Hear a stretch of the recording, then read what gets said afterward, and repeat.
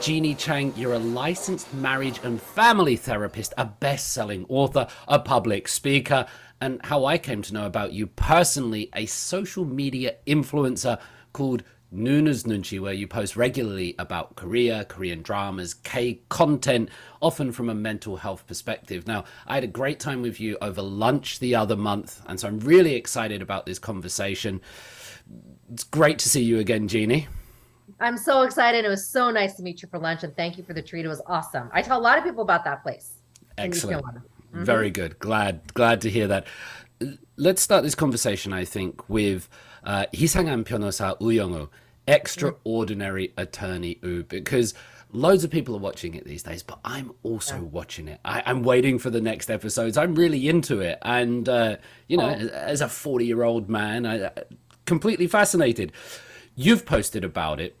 What's your take on this latest K drama that's everyone is watching? What's Uyongu?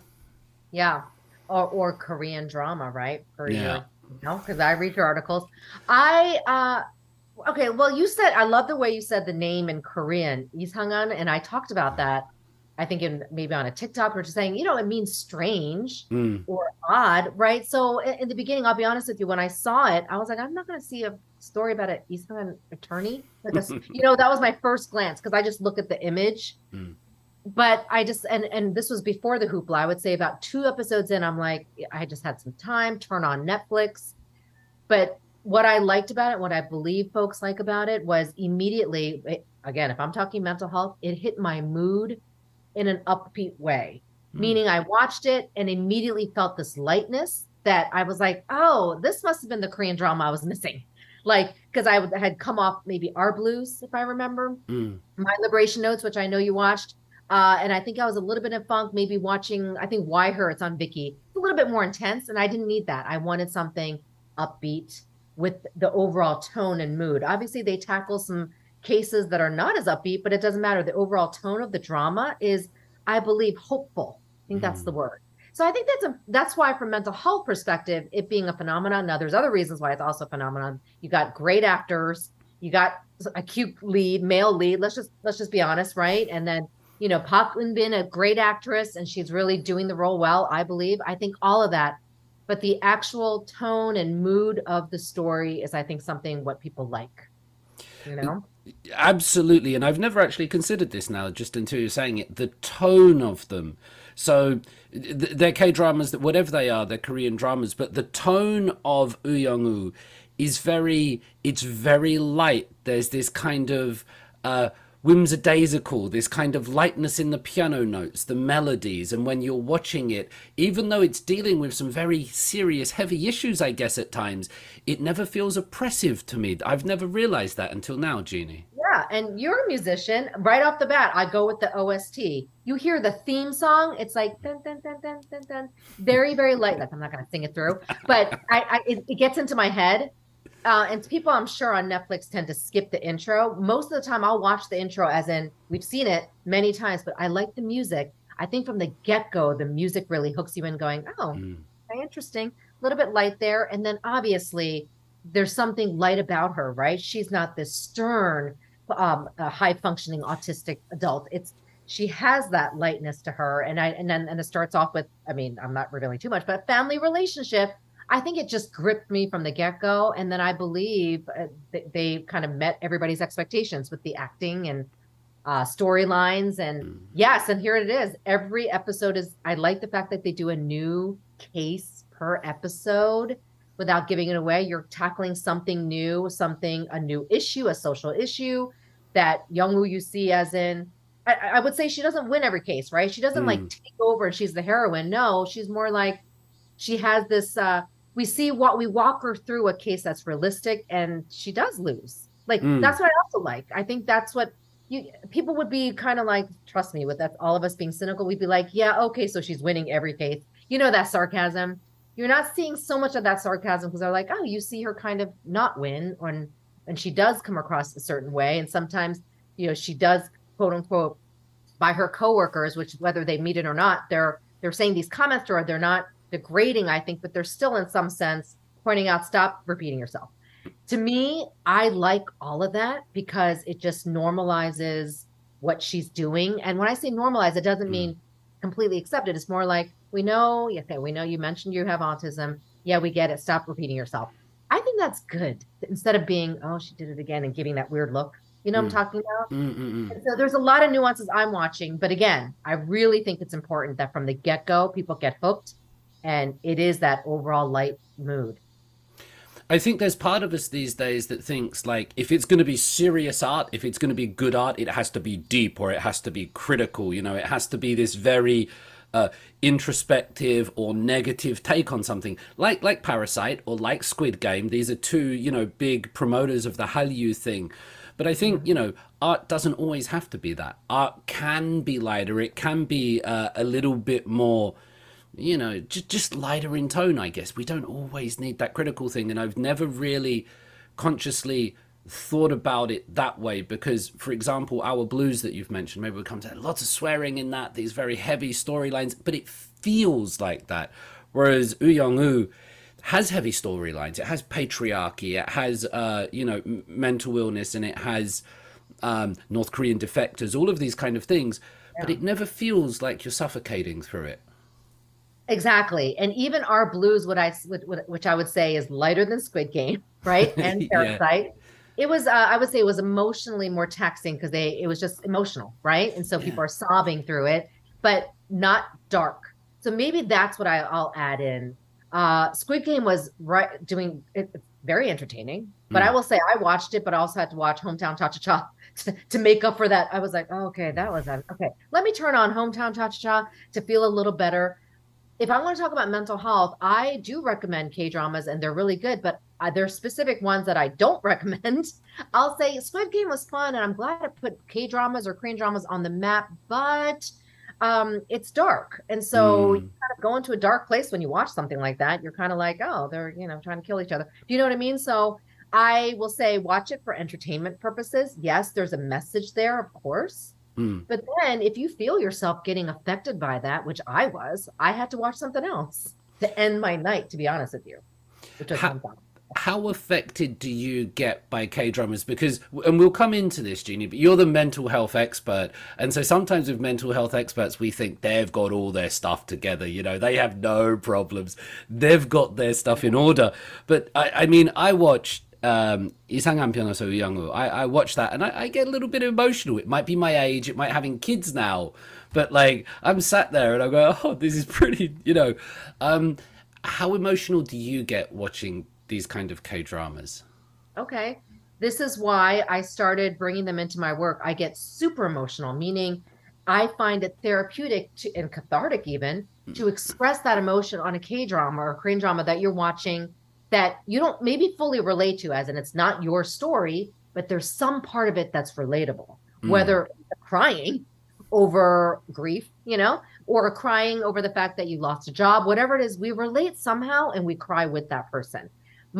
So I get just as emotional, probably more some. In fact, when people go, you cried in True Beauty, you probably didn't see True Beauty's on Vicky. It was a high school drama in 2021. I cried probably every episode, not because it was sad. I was touched by something. mm, So I make it clear that I tend to cry in Korean dramas more because I'm touched.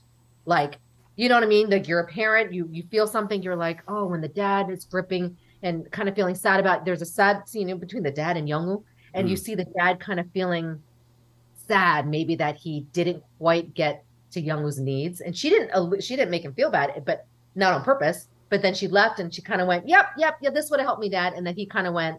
I teared at that moment, even though he wasn't tearful. He was just sad about something, and I was like, "That hit me," you know. mm, And people will say, "Do I?" And people will say, "Oh, do I have to explain how it hit me, like why I get emotional or why I get mad?" I go, "No, we can't always explain our emotions." So I say that with mental health, it's all about your emotions, but some of them are not the type that you go, this is why I got mad. You don't have to do that. There's just ways of expressing it. And and usually I would say most of the time it makes you feel good when you're expressing it, even when you're crying. mm. So yes, just as much, probably more so. I cry more. That's why people look at me going, you cried in that one? I go, yeah. Something about the high school story made me cry. It would be easy to cry if it's a story about a guy that loses his dog and then his mum dies of cancer and then his house burns. That you're meant to, it's meant to be sad, I guess, or something like that, you know, like an American country song or something. But in these K dramas, I completely agree with you in that when it moves you, it's because it's touching. It's moving you in an emotional, positive way. It's not sort of this emotional blackmail. It's not bombarding. Sometimes the Makchang dramas will do that and they'll bombard you with these things. But when we're watching these dramas these days, it's more this, yeah, you're touched by what you're seeing. And the K dramas, I think, these dramas, they do it so well. And I'm not sure why that is. Is it because, well, actually dramas all around the world do that, David, and you know Senegalese dramas do it, and French ones do it. You're just not watching them, or is there something, do you think, in these K dramas where they're really able to bring out emotions in people? I'm doing my best to be impartial because, you know, of course, those are the dramas I mostly watch. K Sure. drama. I don't even watch American television anymore. First of all, I don't have time for it because I make time for K dramas. I think the reality is, I do believe the production. Okay, so let's talk a little bit technicality of Korean dramas. They go all out making these dramas. The Mm, production, I guess, quality is amazing. So I think you have quality, right? And I mean, in some sense, I believe this, the Korean actors are really good at acting emotional. And what I love seeing, to be honest with you, is you see men cry all the time in K-drama, like all mm, the time. mm, And and honestly, it doesn't seem like when people are like, oh, it's makjang or mock drama. I'm like, no, actually, you cry with the men because you're like, oh my gosh.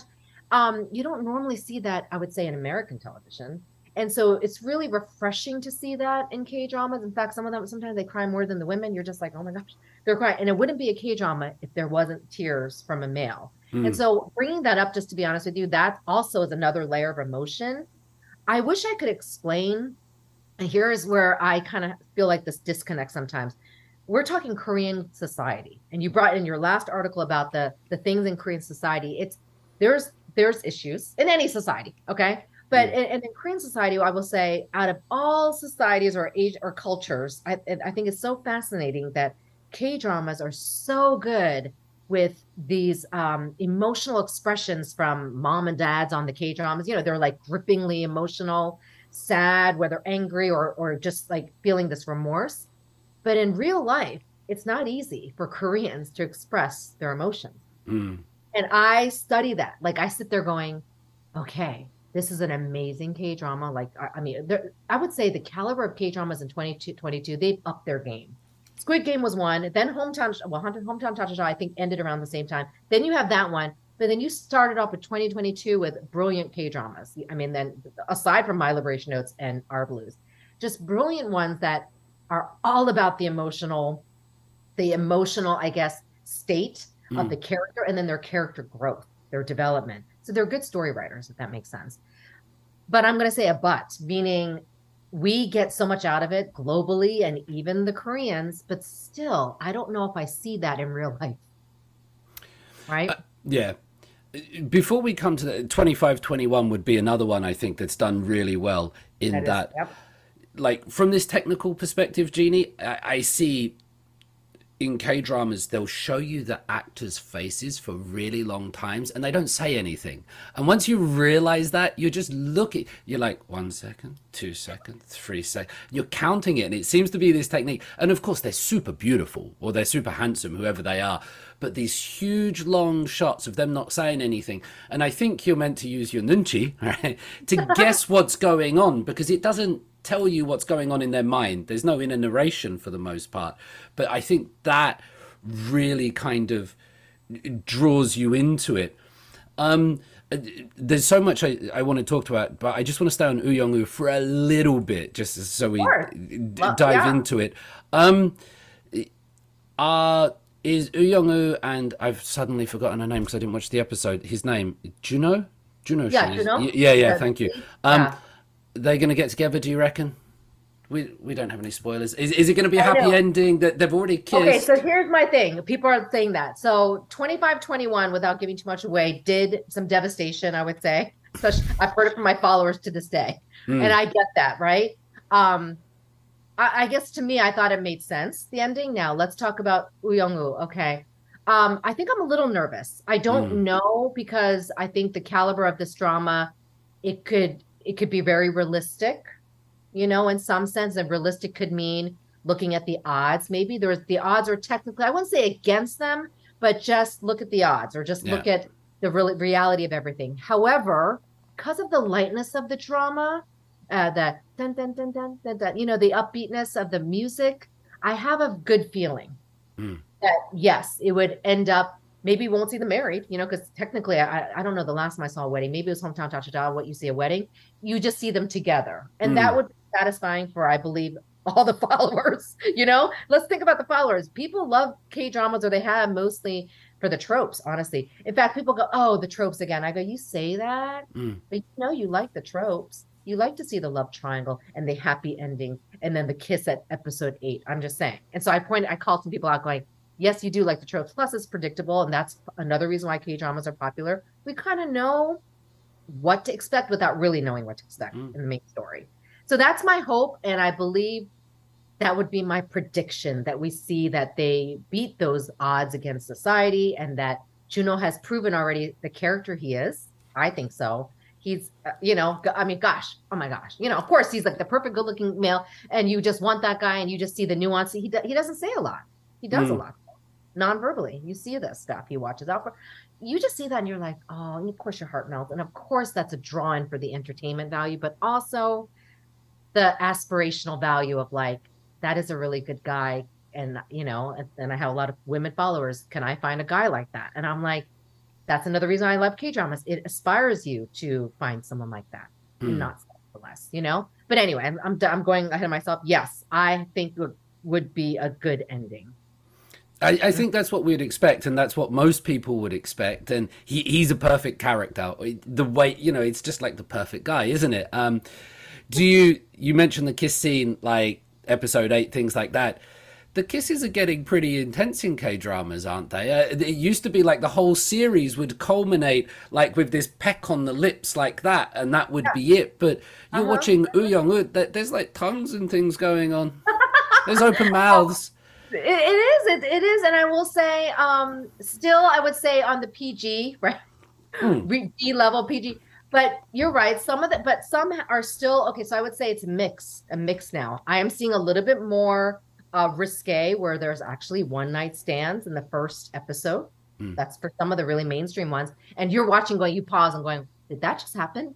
But there's some, okay, and maybe I'm biased again, but the way the K dramas do it, it might be a one night stand, but it's very what's the word? Subtle. mm, Like, there was a one night stand, but you don't see anything. mm-hmm. You're like, I think that happened. And then you kind of go, yeah, it did happen. And then they don't mention it the entire drama. I mean, it becomes part of the storyline, but not really, where it's very explicit in American television. Do you know what I mean? And Yeah. American movies. So I like that about K dramas. And most people have said they like the fact that you can watch something and it's not so explicit, aside from things like Squid Game, which is on the rarer side. Mm. Most of the time, it's what we see PG, a little bit of more kissing in episode 10, 11, 12, that you're like, wow, they did 3 kisses. That's pretty much it still. And I don't, and like My Liberation Notes, I thought, if we're going to go a little bit more into the, PG rated R, no, My Liberation Notes was 1 kiss and Mm. barely. I looked back, and so there you go. There's another K drama that was just very recent that didn't do any of that, but yet there was love and romance. There was that famous line from My Liberation Notes, "Worship me." That's a powerful thing. Yeah, that's a good one. Yeah, I think, you mentioned TV programs from around the world. If you were, just sitting by yourself, if you're a young person sitting by yourself watching, I don't know, Game of Thrones or something like the way, your parents or relatives are going to walk in when there's all this gratuitous, when there's boobs out and everything. They always walk in at that time. It's just Mhm. Murphy's Law. But if you're watching a K drama, that's never going to happen. Yeah, If they you can walk walk in, in anytime. Yeah. it's PG, it's middle class, it's really good for that, and so it's for the family. There's been a lot of talk from Woo Young about mental health, right? Because it's dealing with a character with autism. And now a lot of your work before this has been about mental health and K dramas. So when this one came out, you must have been, wow, this is so. Can you give us Uyang not from a romance and a kiss perspective or a genre melody perspective, but what about mental health, Jeannie? What is it doing anything right? Is it doing anything wrong? How do you take Yeah. this? Well, so that's a big question. So let me do the best to answer that. Now, mental health, this is my belief. The definition of mental health is your emotional, social, and psychological well-being. I will say this, it is in every K-drama. Mm, Now, she has what is a mental health disorder, technically is the term. Autism is a mental health disorder. So it's a clear diagnosis. And I'm specifying that because we're seeing a clear mental health disorder play out. Mental health is in every little mental health, for example, would be a family conflict we see in a K drama, mm, or a husband and wife, a husband cheating on the wife, or vice versa. That affects your mental health. So I wanted to clarify that because people tend to go, they separate it. I'm like, I don't separate it. I just happen to use K dramas as a way to talk about it. So when I saw Uyong, so I actually go on the other end. When I see a Korean drama or K drama that is specifically talking about a mental health disorder, aka mental illness, like I'll give you an example. It's Okay to Not Be Okay mm, is a huge hit in 2020. In fact, it went pretty global too. Huge hit. It was definitely darker, and it's centered on mental illness as well. There mm, was also somebody with high functioning autism on there too, but it was a very different tone. And I enjoyed it because it was well done, but it was not my favorite. Now, a lot of people assume because I'm a therapist, those are my favorites. Those are actually tend to be, I'll be honest, least favorites because I do that for a living. Meaning that's kind of what I see in real life, or I deal with it in real life. I tend to watch K dramas just like I promote for self care, mm. for enjoyment, to help me to also express my own emotions and be comfortable as I'm watching something. So the Isangwon Pyonoso Woo Young-woo was not one of my. I was like, okay, strange attorney. Okay, but high function autism. More because I was thinking autism. And I'm being very honest. I was like, oh, okay, that's kind of what I do in real life. Do I want to see this? But I just happened to have one night free and decide, I'll just play it. It's on Netflix. It keeps popping up. You know how those Netflix algorithms? I Yep. was like, play it. And immediately, I think with the first couple scenes, I just went, oh my gosh, wait, this is actually really good. But it wasn't so much I was looking at her autism. I think I was looking at the general context of the whole story, that she Mm, was a lawyer, and at the beginning obviously trying to get a job, right? So it wasn't easy for her. And then I loved her relation with her dad from the get-go, and just knowing, hey, he's a single dad. So I was looking at things like, he's a single dad. Interesting, what's up with that? So I was kind of trying to figure out that out. And then her becoming a lawyer, but then she was smart, and you want to see that, right? So you're mm, like, you went to Seoul National. So right away, just like any other viewer, I was drawn into the hopeful factor, the aspirational factor, and not so much, this is my personal opinion, I wasn't so drawn into the fact that she had high functioning autism. To me, that was part of the story. And maybe for some, that was a huge part of the story. But because maybe what I do, I was more like, that's just her story. That's part of her story. But wow, look at everything else. mm. And look at how she's interacting with this lawyer. And then, oh, look at this nice, good looking lawyer that was good to her. Sorry, he's a legal aid or something. But Kang Teo, Mm. he was really good to her. I noticed that he taught her how to walk through the revolving doors. So I looked at the context of this character, and maybe that's where you see my own values coming in. I didn't focus on her mental health disorder, which is, I'm going to say, is autism. That Mm. wasn't the draw for me. And you have the characters teaching her to whoa, whoa, and things like that, Right? which All of is that, I'm enjoying that. That's yeah. showing that, hey, we could help you out a little bit socially. Let's not make it awkward. You see in real life the opposite sometimes happen. They're like, oh, she did okay, they did something awkward. You know what I'm talking about? Mm, We mm, don't know how to handle it, so we're not going to handle it. And then it becomes this elephant in the room that actually makes it more stigmatic. mm. So I actually welcome the fact that the show says stuff like, whoa, whoa, stop repeating yourself. Don't do that. You know what I mean? And then fellow attorney female, she walks away going, I don't want to hear about whales, and walks away. I kind of like that too, because I think that's realistic, going, oh my gosh, stop talking about whales already. And Mm. it's not this You know what I mean? It's not like this uncomfortability going, oh gosh, you're talking about whales, or you're sitting there listening because you have to, because you feel bad for the autistic adult. No. So I think that is all normalizing. So I like the way they're doing that. I want to talk to you about the titles of these things after this, but one question here, like Mhm. first wave K dramas, they were sort of these Cinderella story, this kind of rags to riches. From there was this poor girl down and out, and this kind of like modern Yang Ban who's going to raise her up and do that, right? But that's what they were, and they really worked. This kind of My Fair Lady, this socialization that takes place. Is that going to happen with Woo Young-woo? Because we've seen her adapting to society. So we talked about the romance of this. I think from episode 1 to now, you can see when we're recording this, I think it's up to about episode 11 or 12 at the moment. Mhm. Um, 13 she or 14, actually. so I've been busy the last couple of days. I just saw the women's rights feminist one and the literature. Yes. We've seen her slowly adapt to society, right? She's getting better. She's walking through doors, interacting with people, learning this.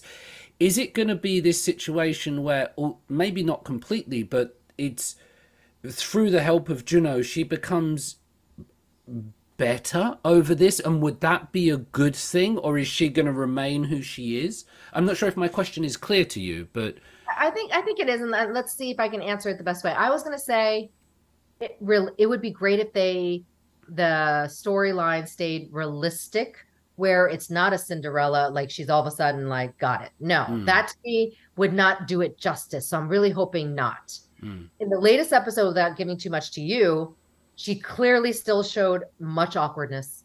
And this is episode 13, to the mm, point that we're laughing as viewers, not laughing at her, almost laughing with her. Juno's a little bewildered. And but what she did was, I would say, a classic autistic trait of repeating something that someone told her, literally, not figuratively. You know what I mean? The mm, literal version. And I think that was very realistic. But this is episode 13, so it was like a funny, sad, moving moment but it was realistic. So I saw it as I'm like, that's true to her character, if that makes sense. mm, Like, I don't think it's gonna be fair or even realistic if she all of a sudden got everything and knew how to walk through a revolving door. And even as a couple episodes ago, she was struggling with walking through the revolving door still. I mm, think I remember that. I noticed those nuances because I think those are real. Like, I would think that would be weird if she's like, oh, that's weird. You still struggle. And so just like we still struggle in real life of our own like demons, right? We mm, all have our own demons and baggage. I tell folks, this is how I counsel folks, there's no way you're going to overcome, I don't know, 15 years of this because you've struggled with it. It's going to take time, and it's something you're always going to struggle with, but you're going to get better at dealing with it. Or it becomes less of a struggle, but don't think it's going to be completely like done, you know? And I think that's what I mean by Youngwoo. She's not going to stop being autistic. So I mm. hope that doesn't disappear. That would not really be doing, I guess, justice at all to that population, you know? And that would be very unrealistic. And then I would see an outcry, like, what just happened? Right, I get that. Is the revolving door a symbol or a metaphor for something? So she's going through gung jack jack gung jack jack. She's taught how to waltz for it, which is a very fluid movement. Mhm. Is it a symbol for her world and the other world and like social world? Is it something that she has to learn to navigate, or is That is is it so just a cool. revolving door?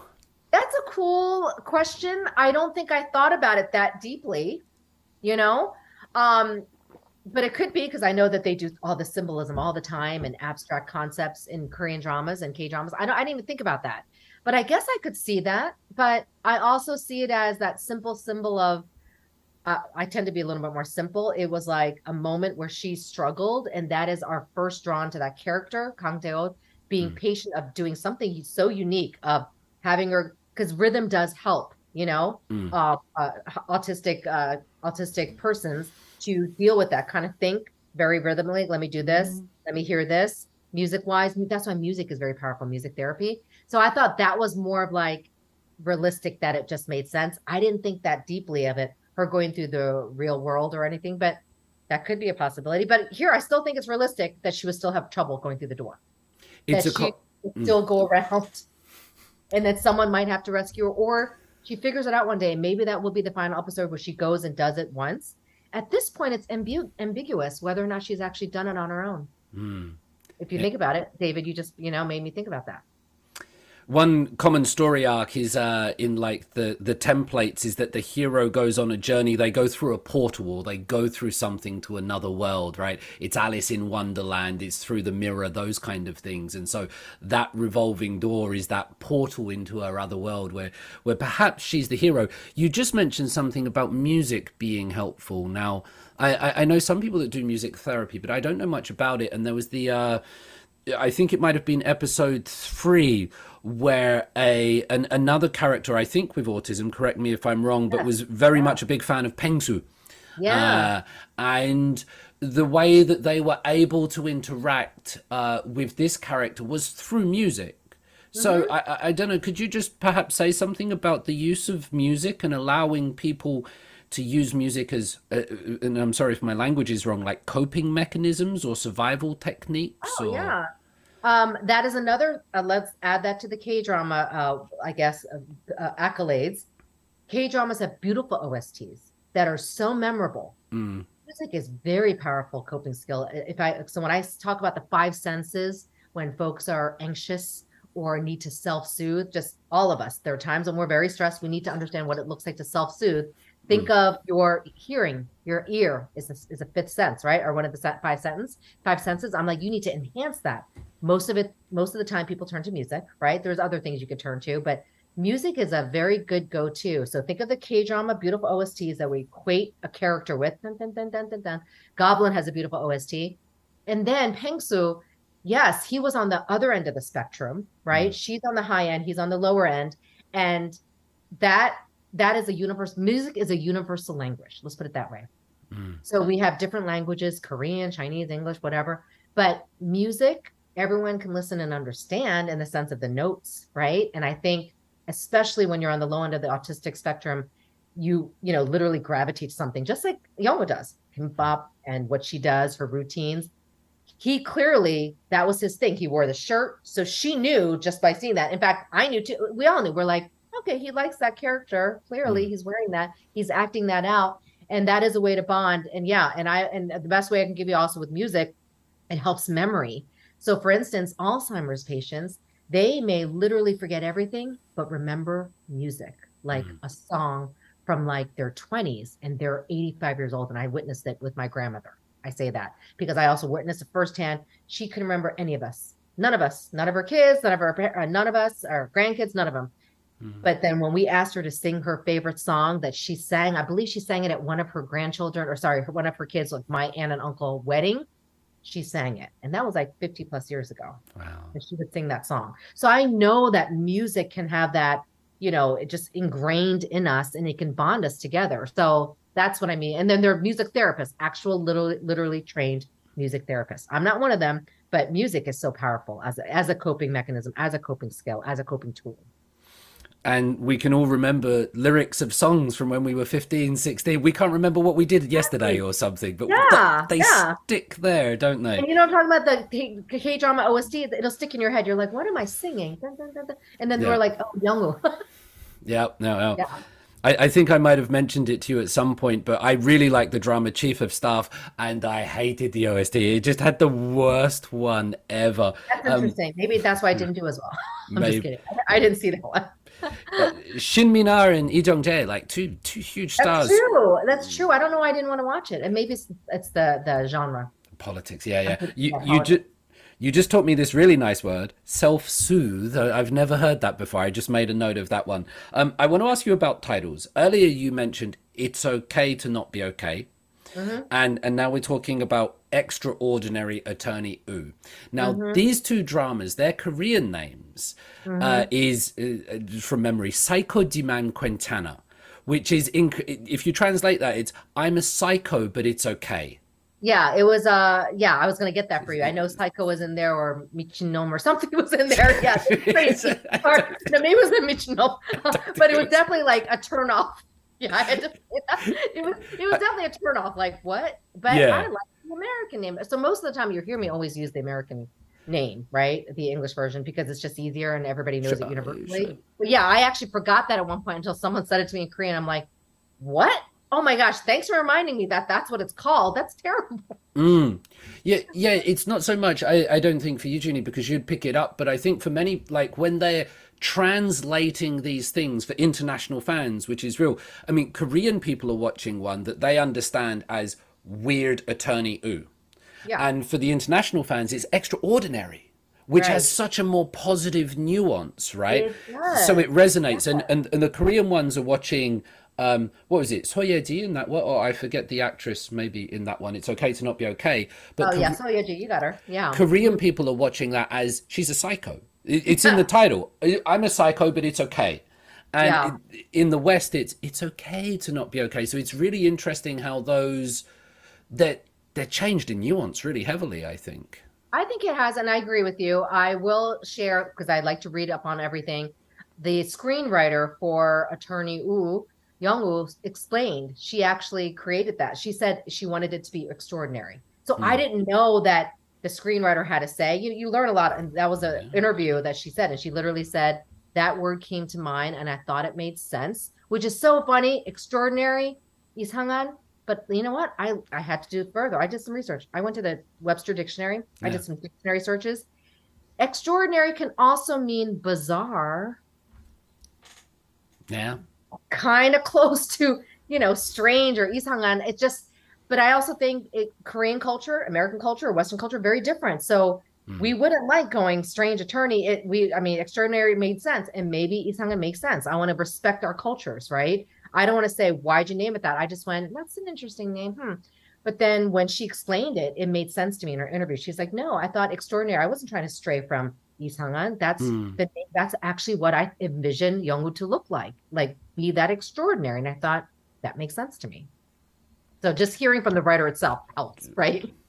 You've definitely taught me something there. I think I'd feel comfortable calling, for example, one of my professors extraordinary. I wouldn't feel comfortable calling them Isagad to their Right? faces. Isangan, yeah, No, they no. might, Oh, and just that's Isagad. not a, yeah, and it's an insult when you say someone's like, I say it, I'm like, oh, Isangan Saram, but, we don't mean to be nice about it. So yes, that got some criticism early on because I did read about. I mean, I know that there's some hoopla around this drama, right? Mm, I know it got some criticism from actually autistic folks that were like, "Yeah, you called it isangan saram. Okay, way to really just mm. stigmatize it." So I get that. It's all, but again, it's all about the nuance of language and there's culture involved here that we have Sure. to respect and understand too. So And there'll be hot takes on anything. You could write a song about world peace and loving everybody and unity, and somebody would have a hot take that it's wrong. yeah, there's No, no, occasions that's what people everywhere. do. And Yeah. I just want to talk about some other reactions to this Uyongu. So, like some of your posts on social media, I saw them. They're getting tens of thousands. So you're getting lots of feedback from, not just yourself watching this, but other people. Have you noticed anything about what other people are saying about this Uyongu drama, or who's liking it, or some of the things coming to Yeah. you through these social media channels, Jeannie? Oh, totally. This has been, I would say, one of the hottest that I've seen. Now, I thought My Liberation Notes and Our Blues was 2521, the red sleeve. I'm going backwards. Hometown Cha Cha was a Mm, huge phenomenon. This definitely has surpassed it, I would say. No, the feedback I'm getting is similar to my feeling, which is they like that it's hopeful. They feel hopeful. They're learning more about the population or they want to learn more. So I see mainly good. Now, like you said, there's always been hot takes. I call them haters, people who are going to be like, this sucks. And I actually respect some of the feedback coming from the autism population. mm, They have a right to say stuff, just like I'm a therapist and I see something on mental health and I'm like, I don't want to watch that. Right. So I get that. But overall, I think the reason why some of those posts have blown up, and I don't know if you've noticed this, but I try very hard. If I'm going to talk about mental health, I'm realistic when I'm talking to you one on one. But as a global, as to reach the global following, I'm mm, going to do my best to err on the side of hopefulness, because our brain already tends to be negative. Like we go to all the problems out there, we'll point out what one person did wrong when they did 50 things right, and we'll look at the one thing mm, wrong. mm, I don't want to contribute to that because obviously my whole thing is I'm trying to help your mental health. So why would I sit there going, this sucks? Now in reality, I'm much more realistic with clients I work with and saying, hey, let's get better at this. And if you DM me which I've gotten DMs and I'm able to respond back, I'll be realistic on the response. But it's not saying I'm not authentic on the post. I just make sure that I contribute in a way that I believe is a little bit on the upside. And so all these posts, I'll make sure about thinking, okay, what's the meme? And yeah, but I had to do, I'm continuing on, I'm trying to think, okay, I got to do something again on Yongo because I'm enjoying it. So whatever you see me talking about, it's because I'm enjoying it. And trust me, I get lots of DMs like, well, aren't you seeing this? And I'm like, no. And I point that out. I go, I am a K-drama lover, but first of all, I'm busy. So I don't have time for everything. And I will prioritize the dramas I want to see. Now, there are a couple times I've seen some dramas based on the followers that go, Jeannie, this is about suicide. This is tomorrow. I did see that one because that's kind of my, I focus on, grief and trauma. So I was like, let me watch this one because it might help my work. And it was actually very well done.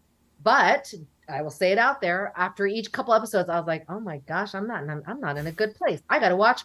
I usually go back to Hometown Cha-Cha-Cha or Reply 1988. My favorite one's going. Let me just see a rerun of this to decompress.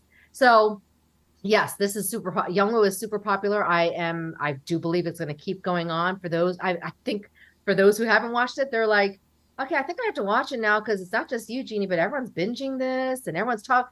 I'm like, yeah, and you know what? It's doing well in Korea too. So I want to point that out. Some dramas do well globally, where you have global followers of like this phenomenon, but it's not that popular in Korea. This happens to be equally kind of getting that same amount of hoopla, whether it's good or bad, but always you're going to have negativity. But it's doing really well in Korea. And I think I'm really happy about that too. So whenever I like a drama too, I like seeing that it's doing well in its actual country. That's just really important to me too. And it's like people are watching it at the same time because it's coming out on Korean television, maybe one day before Netflix, I think. Yeah. But it's that togetherness, I think. Yeah. When they're doing that's why everybody's and I'm behind an episode as of today. So I have to be careful not going on social media because there's going to be spoilers, but no, here's the other thing. It brings a global, global folks around the world together. We're watching one show. Now there's many shows out there, but do you know how many people watching Yongu? There's a lot of folks watching it.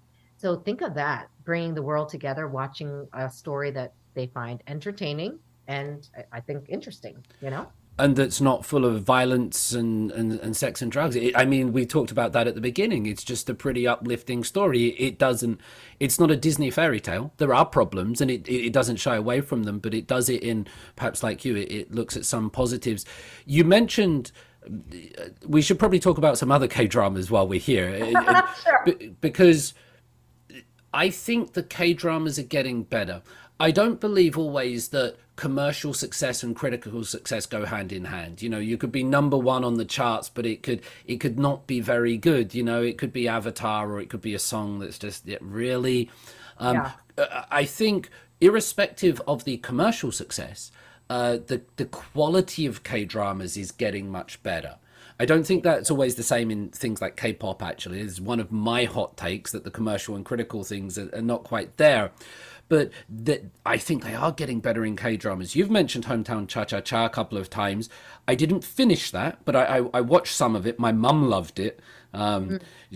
She didn't like Squid Game. That was too violent for her. But she was like, I really like Hometown Cha-Cha-Cha. And in a similar way, I guess, that's whereas Woo Young-woo was going into this different world that she had to adapt to. In Hometown Cha-Cha-Cha, that was Shin Min-ah going into this world where, she'd run around the island or the countryside in a crop top and people would be shouting at her and things like that. Yeah. Tell us about Hometown Cha-Cha-Cha and what that does, right? What's that one, Jeannie? Yeah, and you know what? I'm also going to point out, let's also mention this, and you mentioned it with the actors looking pretty or handsome. That does help, right?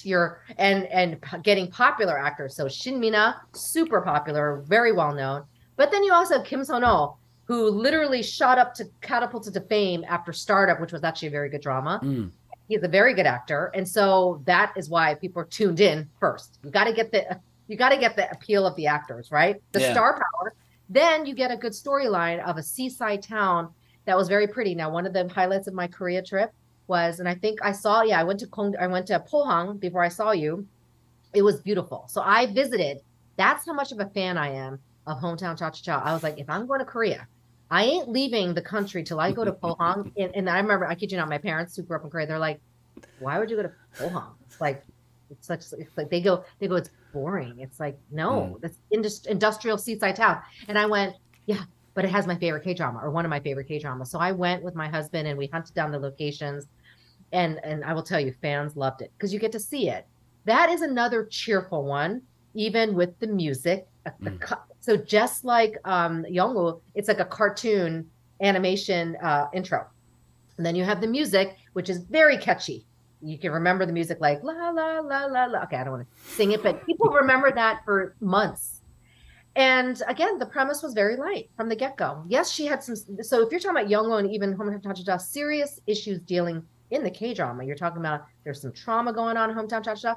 Youngo also dealing with some tough cases. So I'm not. So there's seriousness there, but it's done in a way that we can watch it and be like, it's still enjoyable and comfortable, and that's why your mom loved it. It's like it's comfortable to watch. The Korean word pyeone, I like using that where you just Mm. feel let me turn it on. That is why my Hometown Cha-Cha is one of my go-tos, and I actually prefer clients to watch that. So one of my It, favorites. Definitely a really good one. I was getting a lot of requests to do discussions and talks about Squid Game when that came out, and I was always like, could we do one about Hometown Cha Cha Cha? Because I thought it would have been really interesting to look at what was going on there with ideas of gentrification and abuse in the dentistry world and things like that. Yeah, I, there's a lot of messages there. Yeah. I thought there No. was some good stuff.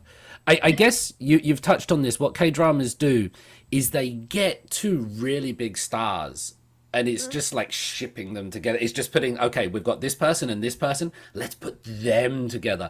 And Yeah. so it reminds me of like fantasy football growing up, where you would construct Mm. your perfect team or something like that. Yeah. Or sorry, soccer. Yeah. Oh, by the way, I want to make this point before you keep saying I'm not going to sing it, but then you keep singing these theme tunes, and I I think know, it's I know, because they're in my head. I just can't help it. La, la, la. Okay, so yeah. yeah. And then, I'm not going to sing it, and then you sing it. Brilliant. Our Blues gets two of the biggest stars, right? They get Shin Mina and Lee Byung-eun. But even more than that, you got Kim Woo-bin. Yeah, you got an all-star cast. Om Jong-hwa So is in there as well, isn't she? yeah, Yeah. yes. That, I mean, you're right. The caliber of K-dramas, and I've heard this from non-Koreans, non-Asians Hmm. who are recent K-drama watchers. They go, Jeannie, we also watch K-dramas because wow, the caliber of the production. You're like watching a film, Yeah. but it's a 16 episode drama. And I'm like, you're right, because the budgets are pretty big. Yeah, Our Blues was also, I mean, you're right. 2022, I thought 2021 was a brilliant year of dramas. Then I'm like, 2022, never mind. I think okay, My Liberation Notes just kind of trumped this one that was on my top fave. I keep switching my top faves, so I still have the top ones that I keep Hmm. up there because they're so good. And I'm not saying production value. I'm saying the story and the actual like what grips you, and how relatable they are. I believe this. Everyone could relate to some part of the story, and it's universal. Whether, Hmm. like I said, whether it's some sort of history that traumatized you that you're trying to overcome, trying to, prove yourself as a dentist and start your own practice. All of that is relatable, and you want to see at the end. This is what I believe helps your mental health. You do want to see not just the underdog succeeds. You do want to see those stories. Now, Squid Game, even at the end, technically has a good ending, as in what we perceive would be like a hero. You know what I mean? So Hmm. even that was like, okay. I'm pointing that out because I tell people the dramas that get blasted for disturbing folks like 2521 is a classic example of why it's blasted, that people still want, whether they admit it or not, those hot takes or haters, they're like, Hmm. yeah, that's so unrealistic, that happy ending. But then they want that. So I always point that out going, you want that. And it does help your mental health because you feel good when you see it, because we need to see that. Hmm. It's like, because real life is very different. So you do want to see that hope, and you hope that happens. And that's why 2521 still has that talk to this day, because the ending was not quite satisfactory, if that makes sense.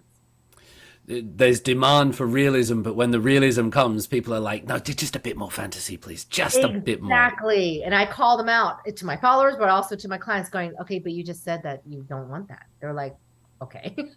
So I'm like, so what do you mean? So yeah. Yeah.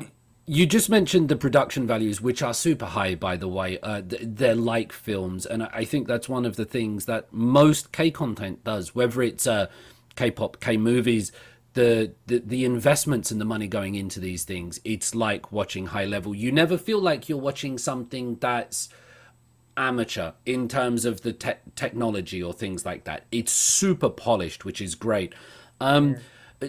I want to talk just very briefly about the beauty of these people because take for example My Liberation Notes, 나의 해방일지, which I thought was very good. Um, and I thought it was very good because it seemed to promote or push to the front what would previously be side characters. These weren't the very charismatic or brilliant, but they were just kind of day to day workers on their boring, mundane lives. And the story focused on them rather than these hugely weird, charismatic people. But what I Exactly. still noticed in that one is that, and there's this line that I love, everyone is beautiful, but no one is horny. And in these K dramas, I never normally see anyone that's not super hot. Like if I watch British television, I see bald people, I see fat people, I see people with weird teeth. Do you know what I mean? I see myself Yeah, sometimes a bit more. In in K dramas, like the level of beauty, in my personal opinion, is super high. I agree. What's your take? I mean, like, tell us about the Totally. beauty. So I have a lot of women followers. So it's generally they love watching K dramas. Of course they do. They're K Mm, drama lovers. Occasionally, and yes, we talk about it. The level of K beauty, the standards are extremely, I would say, high or maybe teetering unrealistic. You know, and I'm not going to go into the reality of what these actors do to beautify themselves. I'm not going to go into that, but I want to see what we see perfection pretty much on mm, the screen. And I think it's important that we're aware of that. Because I've said to some folks where they struggle, they go, yeah, I love K dramas, but then I think, well, I'm never going to get someone who looks like that. I'm like, well, yeah, because that's an actor, so they're just trying to be visually appealing to you because you want to watch someone good looking, I'm assuming, right? Generally speaking, you're like, oh, wow. And you want to fangirl over that. But I tell folks, their self-image, I would say, self-image issues can come up from some K dramas, mm. see not only beauty face, but you see a stick thin, beautifully perfect body. Do you know what I'm saying? Yeah. And so people know and they get triggered. And so that's the reality. And we will talk about that occasionally, but then I guess what trumps that sometimes is they get triggered going seeing, oh, well, I don't look that. I'll never look like her. What I tell them to focus on is the reality. What's realistic in the K dramas are actually the Mm, characters' feelings, or the fact that her dad and her have trouble. People relate to that. I need you to look at that. That's realistic, because people have said to me, K dramas are unrealistic. I go, I disagree. I go, what you're seeing, as in a chebo driving up in a Porsche, yeah, okay, but that we like that, we think that's cool, but that is the entertainment factor, and mm, it is a drama at the end of the day. I always say, hey guys, isn't there a reason why it's called a drama? Got to be a little dramatic to catch our appeal. They mm, got to get the ratings. But all the storylines, their emotions, their faces, if you look at what they're experiencing, the bullying and all the very serious issues, those are all realistic. So that's what I say. I say, can we reframe that? It's like a reframe of when you're watching something, not just look at their beautiful faces, just kind of know that's part of it, but you're really looking at the character. And actually, most people agree. They're like, you're right. What draws me in is actually the character of Kang Tae-yo. mm. Yes, he looks appealing, but at the end, we're falling in love with him taking care of Youngho and the way he does this. And I go, correct. That's what I need you to look at. And but again, the Korean beauty standards, oh, that would probably be, if I had to go insider of the drama, I think it's a little bit too high, you know. Even I myself watch going, yeah, what are they doing to their skin? I'm like, ooh, I gotta go get some K beauty. But yeah, we're human, and we watch that and kind of compare ourselves. I always think when I'm watching, I need to go for a run and put on a face mask or something like this. I watch it and go, "Wow, I need to hit the gym. I need to do Yeah. some Well, you have good exercise." skin. You have good skin. But yeah, we watch and they have flawless skin, but that's also makeup on screen. So I also tell people that Yeah. too. And but yes, I think Korean standards are very high. Beauty standards are very high. And it's just like us. We filter photos or we get our best sides Oh when yeah. we present ourselves. We don't put our ugly, photos online. That's how it works. Um, one of the ways talking about the ways K dramas are changing, Jeannie, and we said they're getting better. We both seem to agree on that. One of the ways they might change, particularly with Netflix's influence and demand being so high now, is perhaps the arrival of second seasons. And K dramas have never normally done this for the most part. It's just one shot, one kill, bang, 12 to 16 episodes, storyline is finished, and then we'll make another one and get all these different actors in around. I wonder, do you have any thoughts on, there's huge demand, and when we talk about like a second season of Squid Game, I'm like, all the characters I liked are dead. Like, what are you gonna Exactly. what are you gonna do here? Like, it's is the international success of K dramas, is it going to change K dramas fundamentally in a way? Are you worried about second seasons, or is it just the more the better?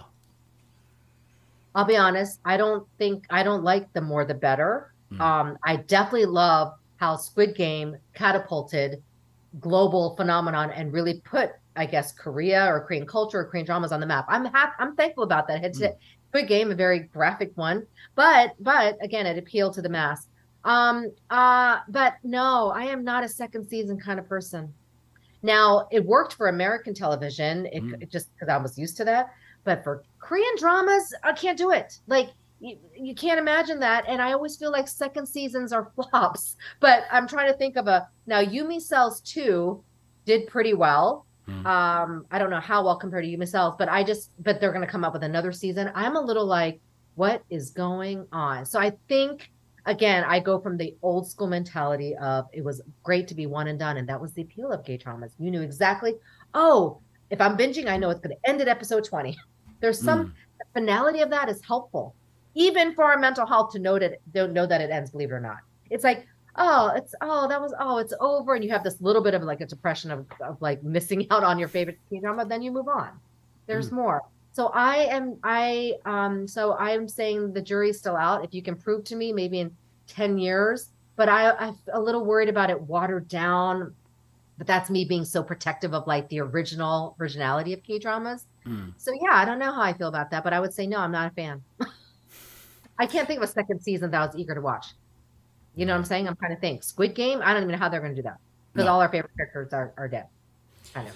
I mentioned Chief of Staff was my favorite one, and then it finished. I was like, great. And they made a second season. I was just like, no, it's finished. This is just it just doesn't work. Sometimes you need to let a good thing go.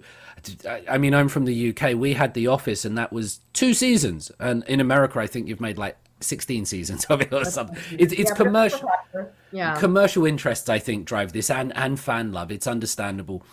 Can we talk a little bit, please, Jeannie, about mental health? Because this is one of the things that you do, and you work professionally in it, and I don't. So if some of my terms around this are a little bit inaccurate, please, understand. Okay. What you do, perhaps particularly unique, is that you look at K-dramas through the lens of mental health. And when I think about K-dramas, I'm not immediately going to be thinking of mental health and therapy and counseling and sangdam and things like this. It's just not what immediately comes to mind. So I think it's a very interesting and unique thing that you do.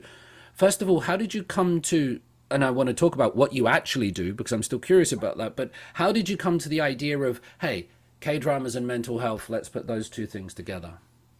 It originally stemmed from literally the fact that I love K-dramas myself as a therapist. It's my own passion. But I didn't just say I like doing it. I like watching it. I go, you know what helps me with my mental health? I bet you it helps with other people. So I knew I was like thinking that for a while, but it literally came about by accident when I used it in a therapy session. I literally used it without divulging too much, but it was like a parent and child or teen struggling. I'm in a family session. I'm struggling to get my point across. It's a tough session, which I sometimes can deal with, right? We're talking about mental health, family conflict, which is what you see in K-dramas.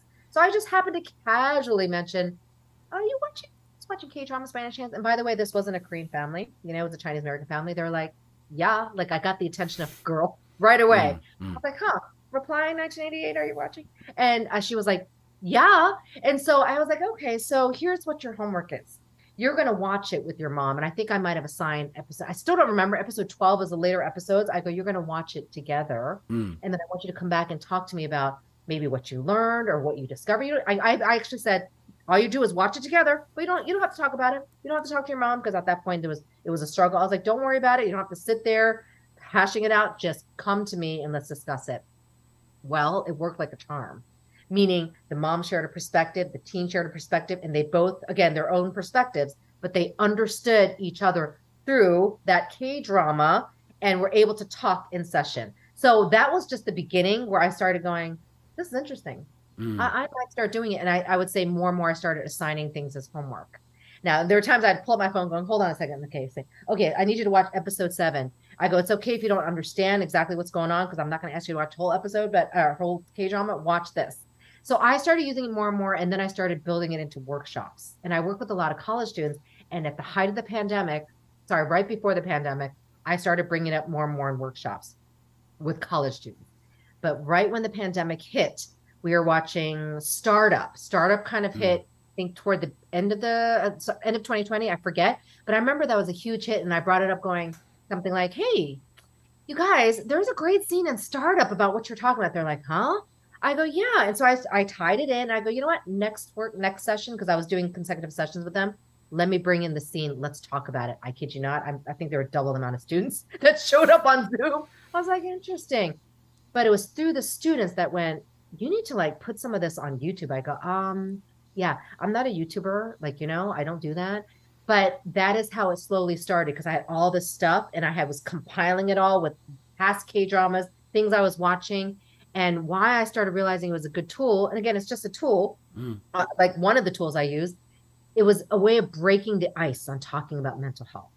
It was breaking the ice on talking something serious about mental illness, like depression. So it was nice to break through that by going, there is a good scene in Our Blues, for instance, where it shows, Shin Min-a's character really struggling.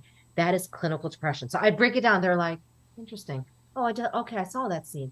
Oh, that's depression. It just helped people visualize it, externalize it. These are all like terms in therapy to help them process what they're experiencing without making it too much of like a stigma, like it's not so much about me. They're watching someone else's story and going, I'm able to make a connection, just like any media or film, not just K dramas, right? But I happen to use that because I mainly work with APIs, but even non-APIs, let me tell you, non-Asian Pacific Islanders, they amazingly will know K dramas. In fact, I have so many fans that are non-Asian that I'm like, I didn't see that one. What's that? What? I never heard of that.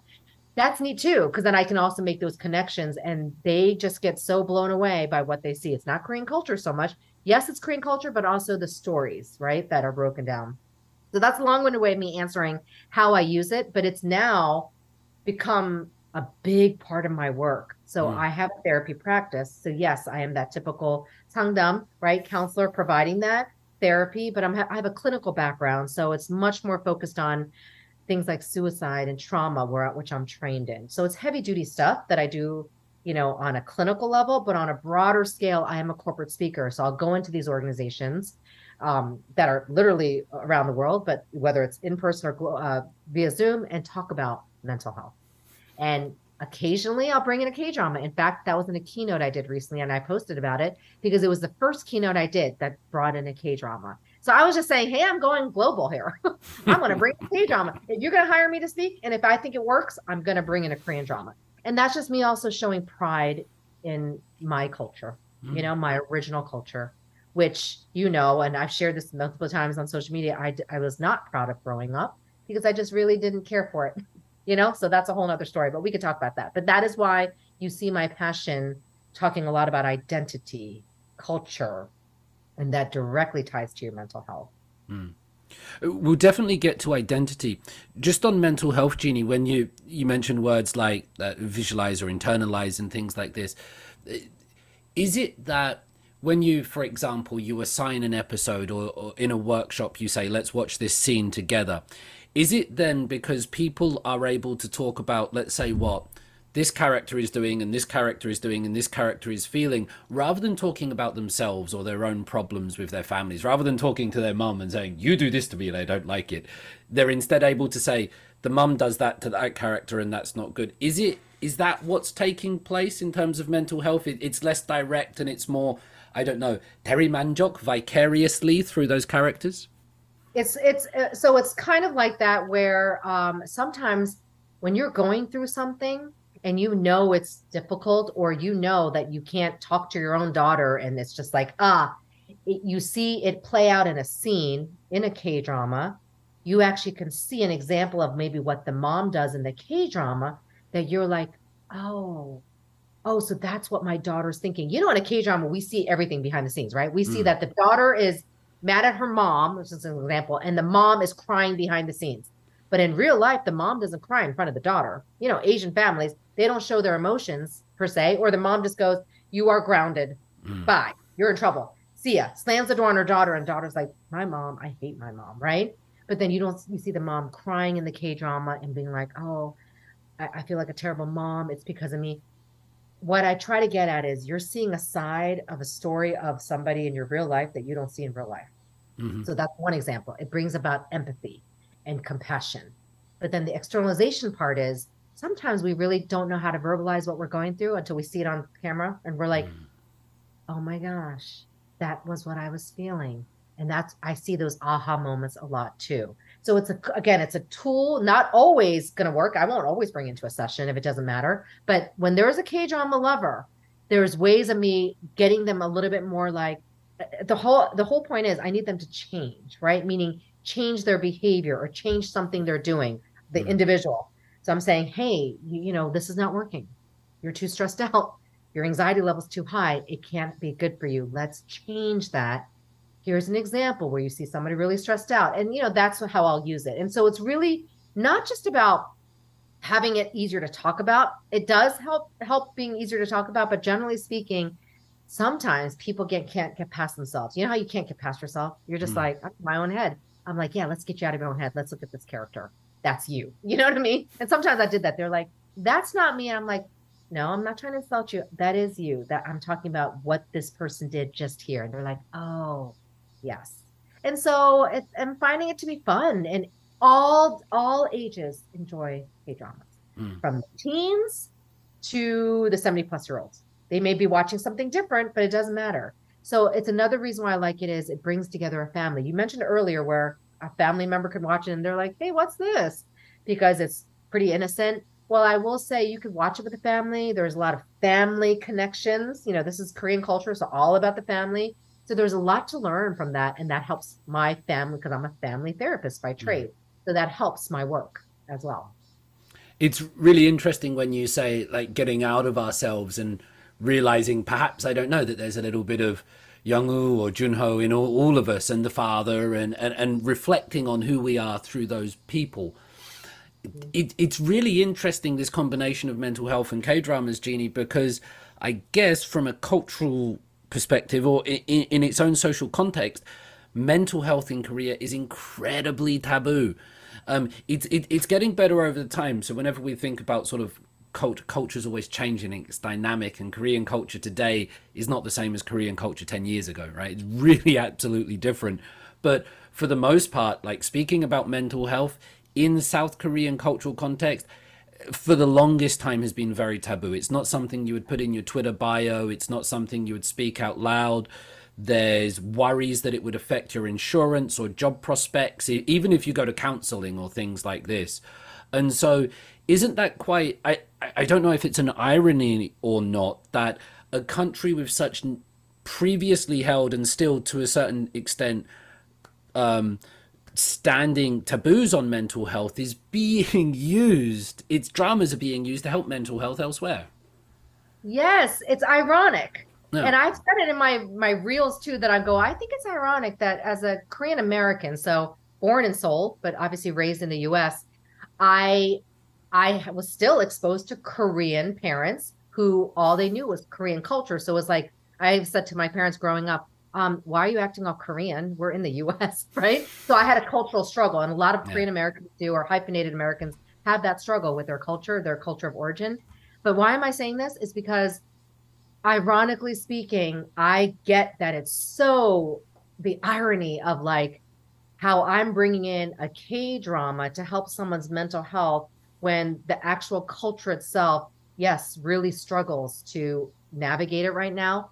The stigma, I would say, is a little less than it was. Yeah. Even every year it's getting better, because Mm. they're understanding it better.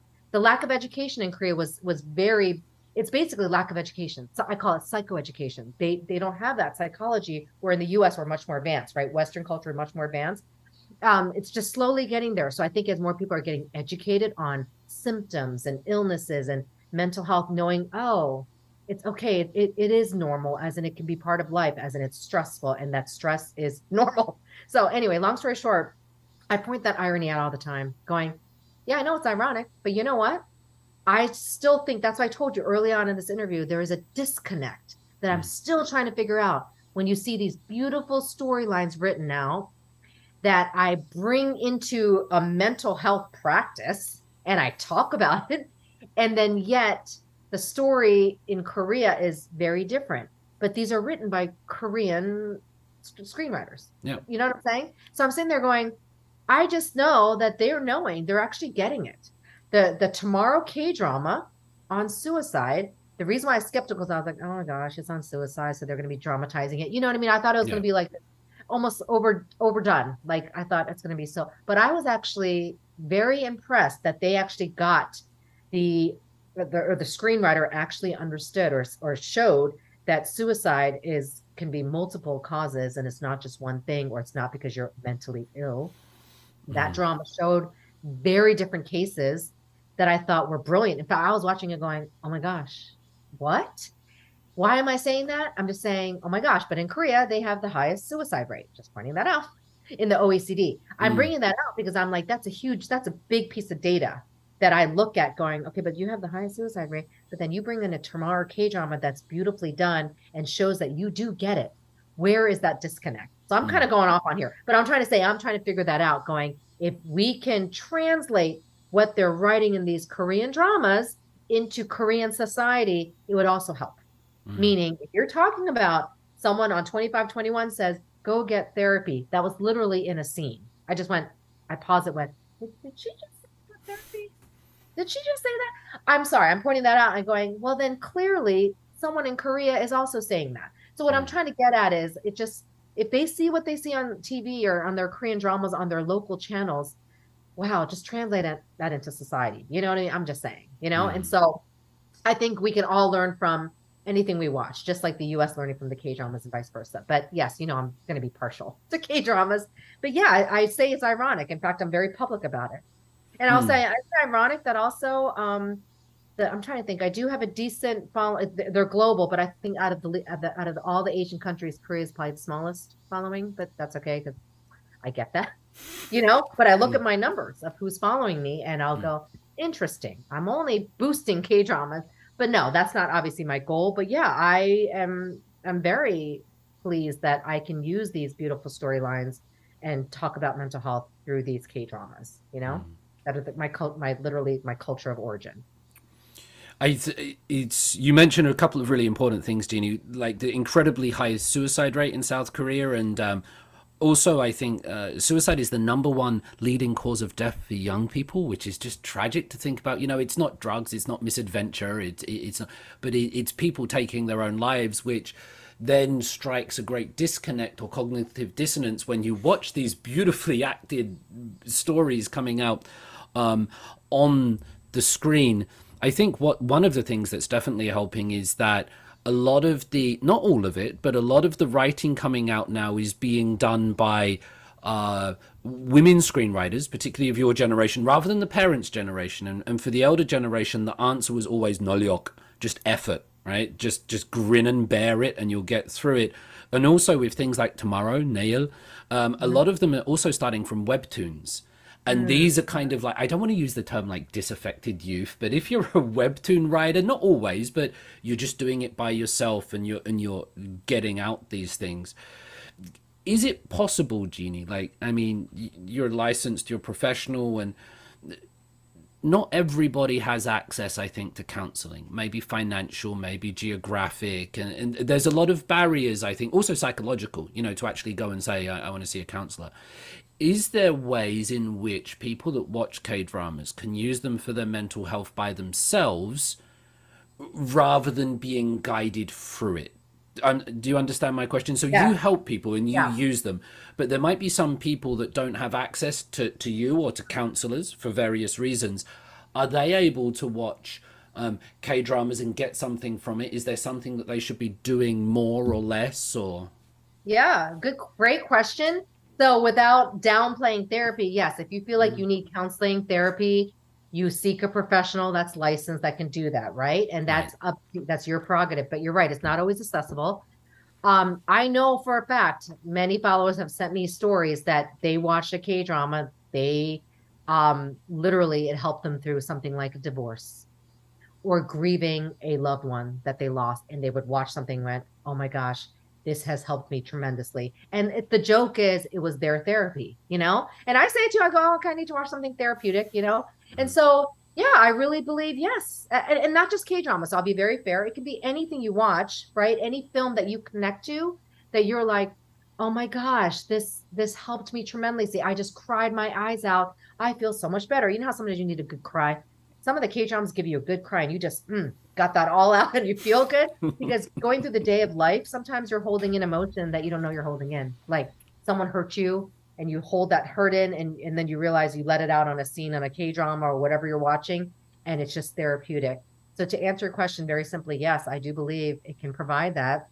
I will say, disclaimer, obviously, if you really feel like you need something, you're on a point of super depressed or thinking about, harmful things or hurting yourself, yes, then you need a professional and don't just watch. And I'll say this, people said, but Jeannie, tomorrow was really triggering.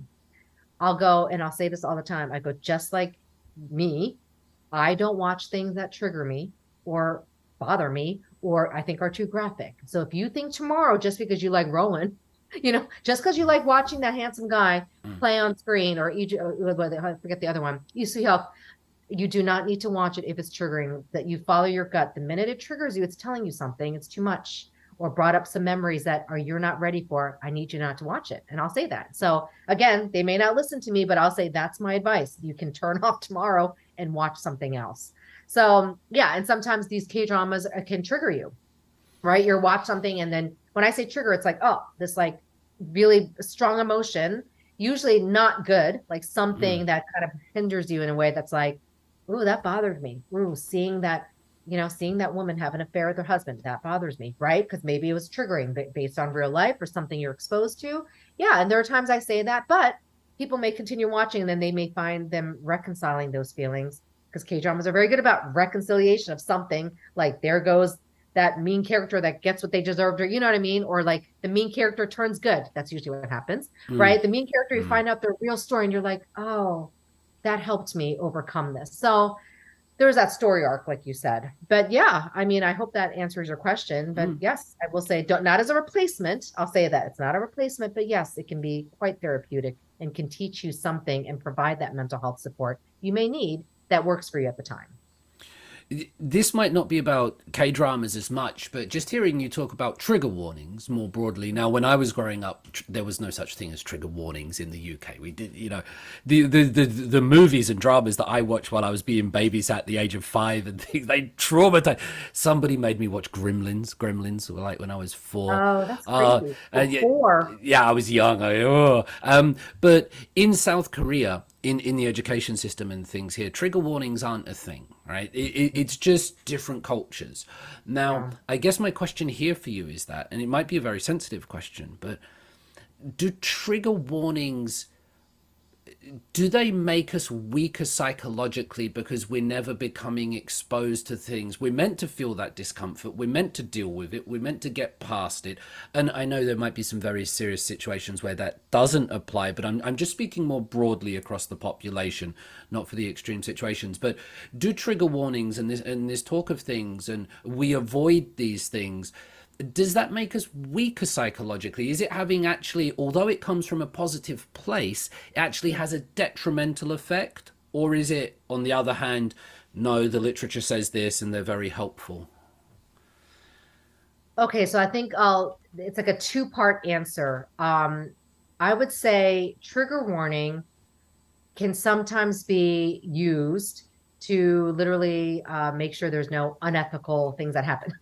Because Mm, if you're going to talk about something seriously about suicide, where you're a licensed professional, people put that at the get-go, so they make sure they're kind of covering their butt, if that makes sense. So that sometimes is there, mm, FYI, because it can be very triggering. Yeah, if you're going to be talking about someone killed themselves this way, jumping off the building, that's triggering. Now, I will say there are times that when we're talking about coping skills where I want to talk about mental health and I normalize what I'm saying. When I say normalize, meaning anxiety is normal, stress is normal, it's a part of life. You'll see me use those words and I'll use strong words Mm. like stress, depression. It sounds like you're depressed. They're like, no, I'm not depressed. I'll be like, okay, well, it seems like it. I go, it doesn't say you have depression. It just seems like you're depressed, which is a state of mind. So that is not to trigger, but use those words that are appropriately usable. That makes sense. Meaning, I'm not going to sugarcoat it when you're coming to see me, and I need to be realistic about what it is. So the more knowledge is powerful. So the more you know, the more you're like, oh, that okay, that's what it is. It's not what I assumed. It really is this. So in all honesty, trigger warning should be used for protection of the professional because you don't know the viewership and you don't know the reaction. You can't, and that's very important for licensed professionals because that's kind of in our code of ethics. So Mm. that's why it's used. But I don't believe it'll make you psychologically weaker. There are some things I do believe will, like if you're avoiding anxiety and people are like, "Oh, I'm never anxious." Guess what I'll say? That there's no such thing as never being anxious. Then you're like a robot. I go, there are times you're going to be anxious, whether it's like taking a test or trying to speak in front of people, Mm. or you know what I mean, or like your daughter is doing something for the first time. You're like, "Oh, I'm anxious. I hope she does well." That's what anxiousness means. So they're like, "Oh." So in that sense, I will make sure people don't avoid some, I would say, normalcy of life. That's your mental health that can make you, I would say, not weaker, but just more like avoidant. Now, Korean culture, pause on that. Korean Mm. culture is pretty avoidant. So that is why, in some sense, I feel like there's a high amount of stress I sense in society. Even when I was there, I had a beautiful time, vacation. But when I was around people at times, I was like, oh my gosh, the Korean word was kupe.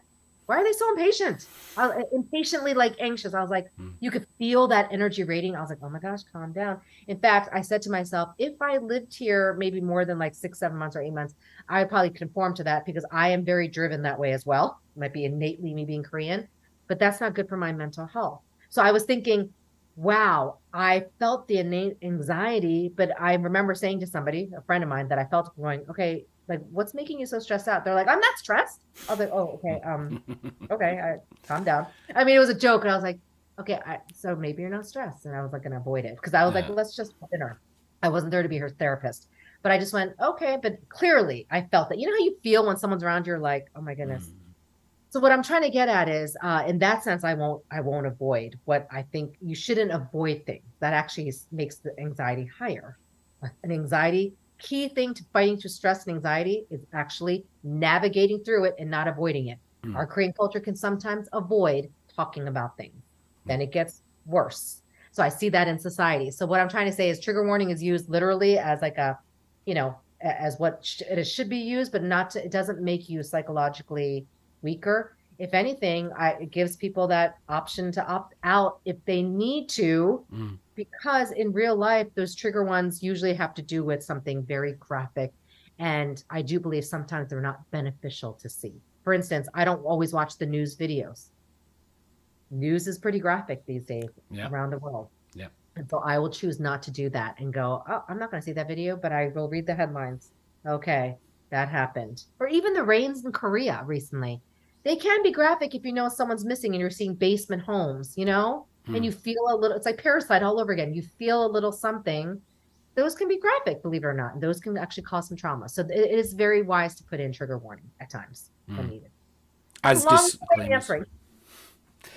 No, as disclaimers, and I think news is purposefully getting more graphic these days. It's more about that shock factor of Twitter videos and to make people watch. I guess in terms of cultural context, there is this weird. Korea is a lovely country of contradictions, where it's conservative and progressive at the same time, but Koreans will have no trigger warnings or no problems about talking about people's weight, Oh, yeah. like mental health. But people will come up to you all the time and go, "David, you got fat." Oh, Like yeah. they're Oh, just straight on that. We were just talking about the beauty things, and it's so interesting the differences where mental health discussions or stress discussions are kind of under the cover, but weight discussions and appearances, they're all out in the open, they and they're just are. like, whoo. Yeah. And it's offensive. I mean, I mean, I was like, oh, dreading seeing my relatives I had to see in like many years because I know they'd see something. Like they'll look at your face and go, oh, nuguso, nuguta. Yeah, you Yeah, got old. yeah. You're sitting there going, huh. But again, cultural context, I'm much older now where I'll be like, well, that is the culture. I'm not saying I like it. I'm just saying can't change the culture, right? But yes, I think it's let's go back to the irony, talking about mental health and things, and then yet they will flat out talk about, very things that you'd be like, oh my gosh, we don't do that in the US. Mm. Very, oh, how much money do you make? That's another thing. They're point blank, okay, how much money is this? How much did you spend on this? Wow, where'd you graduate from? I mean, just very, very pointed questions that you're like, whoa, where the US gives you that space. So it's very, again, cultural context, you know? Yeah, yeah, absolutely. And it's understanding all those nuances and seeing all the differences, Yeah, which how do is, you handle that, by the way? I'll ask you. What do well, you say in response? I just smile and Laugh. laugh, and then yeah, I'm all right with it. I'm in South Korea. I feel very overweight. In the United Kingdom, I feel very thin. So it's good. I just go back to the United Kingdom once in a while, and I feel better about myself. Oh, In terms, Jeannie, of mental health and K dramas, have you faced any pushback to this idea? Because we did talk about the irony, and it's kind of a unique combination. And you've said that you've used it in keynote speeches, just taking global. You've received a lot of positive reactions from the young Chinese American girl as well.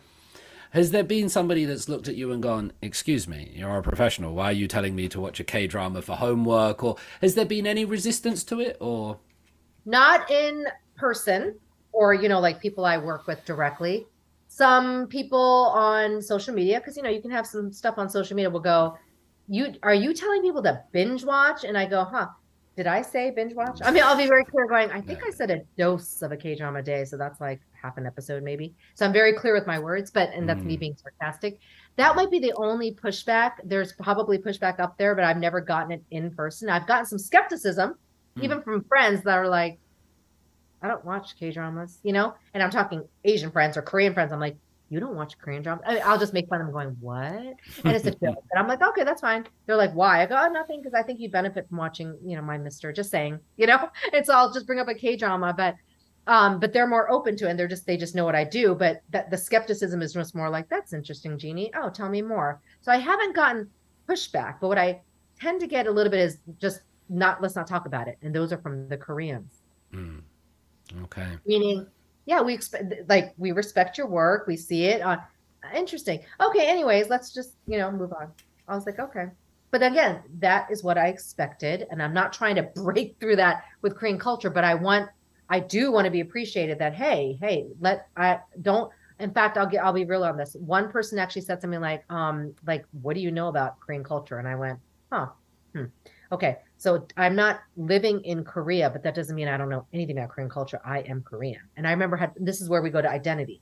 I was very firm. I go, I am 100% Korean. I'm 100% American. I have both cultures, but you're right. I do not, but I told them this. I go, clearly, I don't say anything about Korean society. Like, I don't talk about the day to day. I talked about the culture and what I see in K dramas and my own experience. And I remember I had to be a little defensive because for the first time I was like, did someone just say that I'm not Korean? And by the way, the person that pointed this out is not necessarily living in Korea either. Just saying. But that's when I solidified, and this is why I'm passionate about talking about identity, particularly cultural identity, because it really does directly tie to someone actually challenging you, going, you don't know who you are, kind of thing. You're like, yes, I do. That's who I am. So yeah, for me to say that, which was pretty recent, I was very firm. I went, and I'll tell you my age. I'm 48. So I came a long way to go, if you had told me this 20 years ago that I would be like this firm that I am 100% Korean, I'd be like, oh, not really. I'm more American. But no, I have come to grasp that part of my identity that's very important. And that's probably why my mental health has boosted in recent years, because I embrace that, the good and the bad. There's always, every part of culture, not all rosy, tinted rose glasses or whatever. No, there's things that we see, imperfections, I say, right? But yeah, so no, to answer your question, no real pushback, which is a blessing, I want to say, That's great. You look fantastic for 48, by the way. Wow. Like, what's the secret? Like, I'm going to write down some notes how to. Hey, beauty. No, I do use all kinds of skincare. No, I don't know. I mean, you saw me in real life. You didn't see the wrinkle. You think Michael's there? We always see the worst in ourselves sometimes, and the That's best in right. other people, which is not too much of a bad thing. It's good that you haven't got too much negative feedback, and I do agree that identity is really a big thing these days. You know, as a white dude in Korea teaching Korean studies, it comes up a lot, despite the PhDs, the qualifications, and what have you. And I'm sure my two young children will go through their own experiences with that and identity. Can I ask you about social media, Jeannie? Or rather, can Sure. I ask you about social media, please, Nuna's Nunchi? Because Nunim, perhaps, if we're going to speak Oh, Korean. I guess so. I guess I'm older. Oh, great. No. Yes, yes, 40 I am. Um, 41 soon. Your social media presence is pretty huge, particularly on Instagram. I think Mm. that's how I first came across you. And what I've noticed is that um, I know other people now who also know you. And it's like, wow, do you know Jeannie? And it has come across like that. I believe Haley is one of them. Yes, yes. Love Haley. I've got messages from other, Haley Yang, by the way. I've got messages from other people that saying, "Oh, you're talking to Nunes Nunchi. Please do this." And it could, What? That's cool. it's true though. It's true. I mean, I showed you one, at least one of the Yeah. messages. Yeah. You have a pretty big online presence. So can you tell us about this social media life? What's going on there? How you interact with it? Your goals, or just Sure. open that door for Yeah. us a bit. Um, Again, ironic because you don't think, okay, when I started New Vinci in January of 2021, gosh, it seems so long ago. Only I 2021.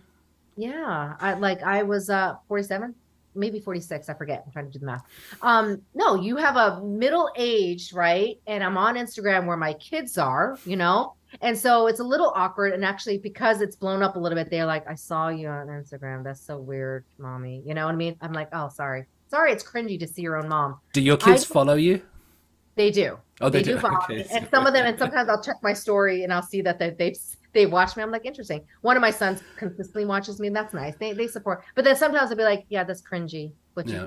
they just said you they'll hear me talk about our family and they'll be like, that's so cringy that we were in your reel. But anyways, no, I just didn't I just knew that I had to have an Instagram presence based on what I was doing, right? So I was doing YouTube. So it's kind of like making sure you have that presence of being up to date on social media. And I kind of knew how to navigate it because kids and just being on Instagram myself.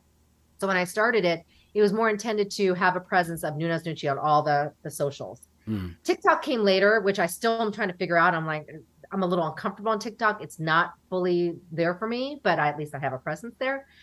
But Instagram really blew up, I think. And sometimes it's slow growth, but I knew that I blew up one day when I actually talked about, and this is very interesting to bring up, Korea's cancel culture. So I did an Instagram live because I had heard about Kim Sono getting Mm. canceled. You Mm. remember that? Mm. And it had just came off of Hometown Cha Cha Cha. We had all finished the finale globally. Then the story broke. I think 12 hours later or within the morning, I woke up to a flurry of texts and emails, and I was like, "What is going on?" And then I read up what happened, and it's very interesting. And it's one of those things you don't plan, but you decide to go on live and give your 2 cents. And I gave my 2 cents as a Korean American.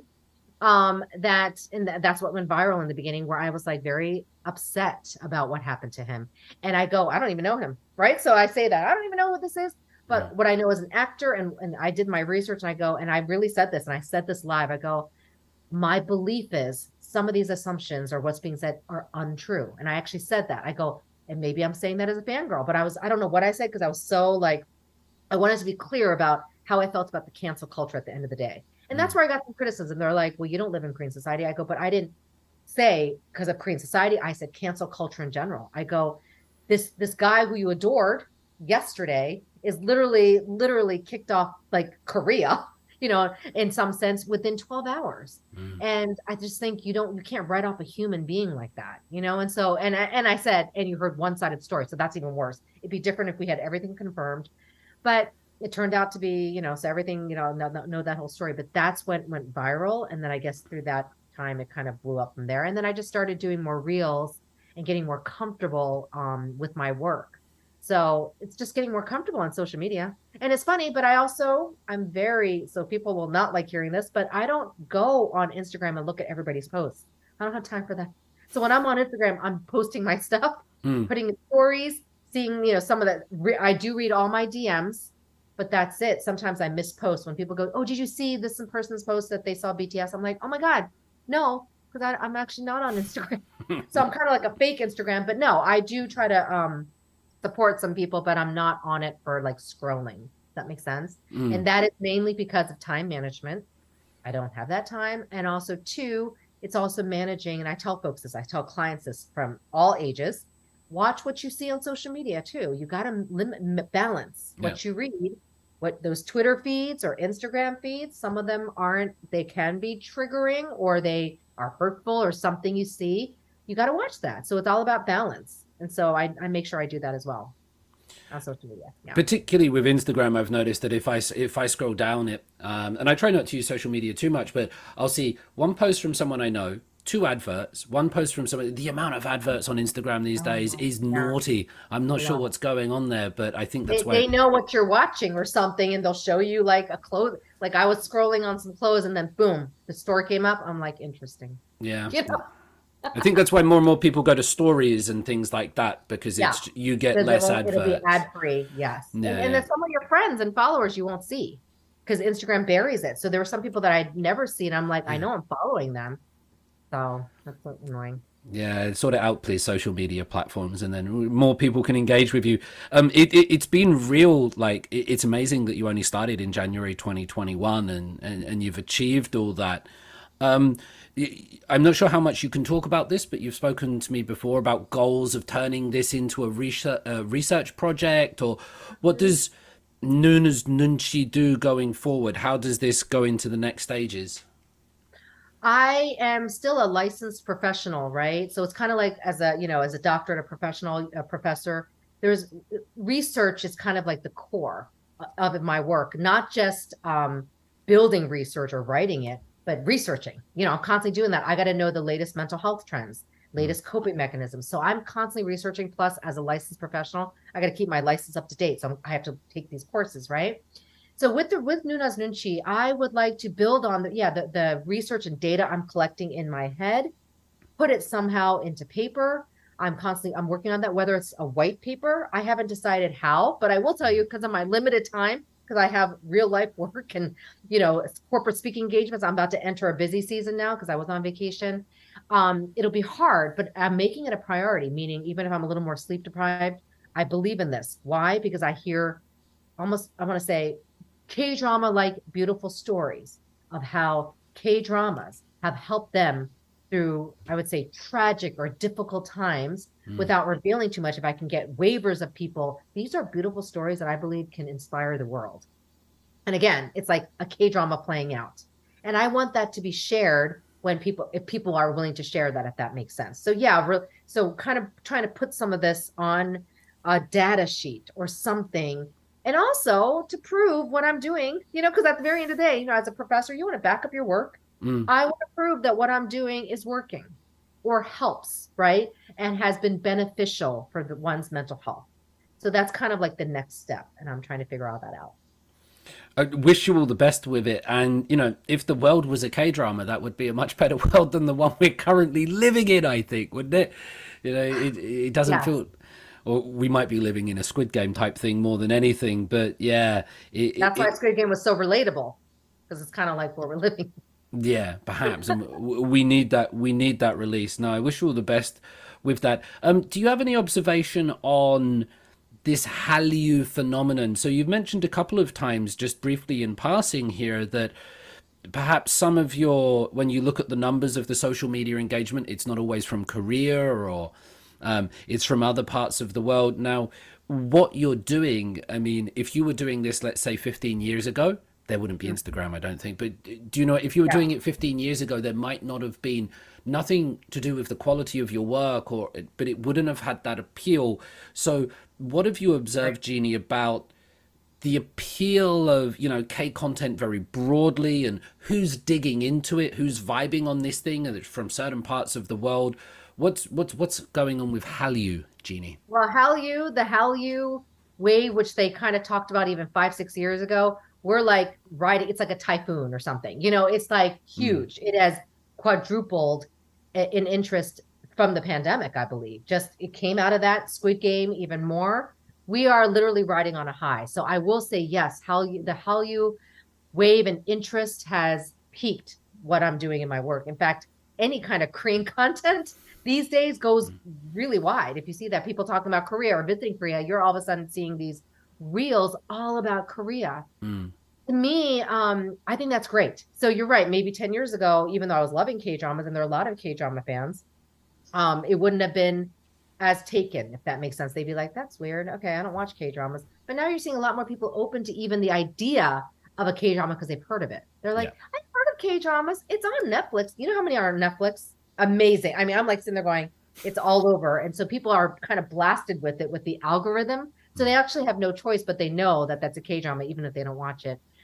I would say globally speaking, it's still the US is big because I'm US based. But I mean, close up India. Close up India. India is pretty Mm. much very close behind and a huge following in India to the point that some of them speak Korean better than me. I mean, you know what I mean? I'm talking to some people going, this is humiliating. Wow. And I'm like amazed because they are fascinated and almost adore Korean culture. So they will learn the language, they will make the food. And I'm amazed by that. And again, they relate to it also, obviously being South Asian or fellow Asian, they relate to it, but it doesn't matter. They still go Korean culture. We love all things Korea.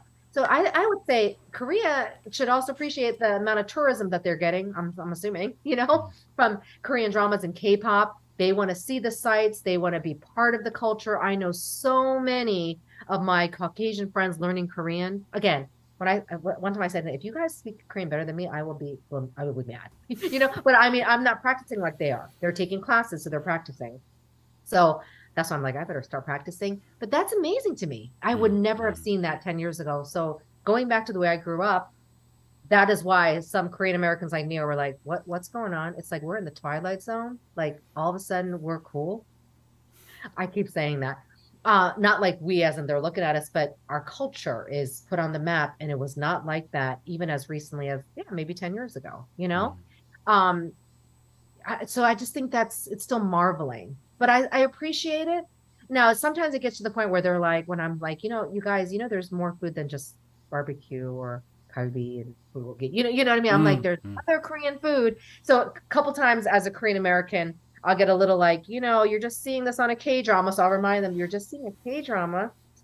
Life's very different, as a little reminder. And they're like, oh yeah, you're right, you're right. But then, sometimes you get that pushback going, why you got to be so hard on Korean culture? And I'm like, was I hard on Korean culture? I was like, I don't think I am because I'm Korean, but I'm just giving the reality of what it looks like. It doesn't always look like this. So there are a couple times I do say that to friends or even clients going, hey, you're watching a drama.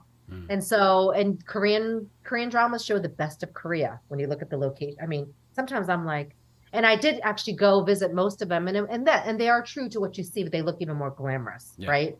On screen. So yeah, I'm riding that Hallyu popularity and I think it's great. So I'm proud of that. But again, with that comes a little disclaimer of like people also telling me that are non-Korean, like they're Korean experts. Have you ever gotten that? I'm like, so you saw this K-drama and they'll talk to me like they're an expert. They're like, no, that's not how it is in Korea. I'm like, okay, maybe not because I don't live there too, but I'm Korean. You know what I mean? It's like you're talking to a non-Korean and you're like, Yeah. it doesn't necessarily make you an expert either. And you see that they're like, I'm a BTS fan. I know them all. And that's true. They probably know them way more than me, but it's just interesting how they think that you'll sometimes get folks going that they think they know all about the culture based on what they see, right? And it's not necessarily real life or society.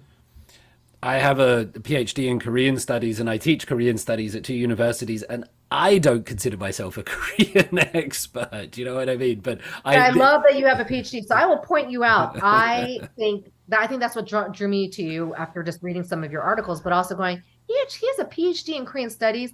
That's cool. A British man.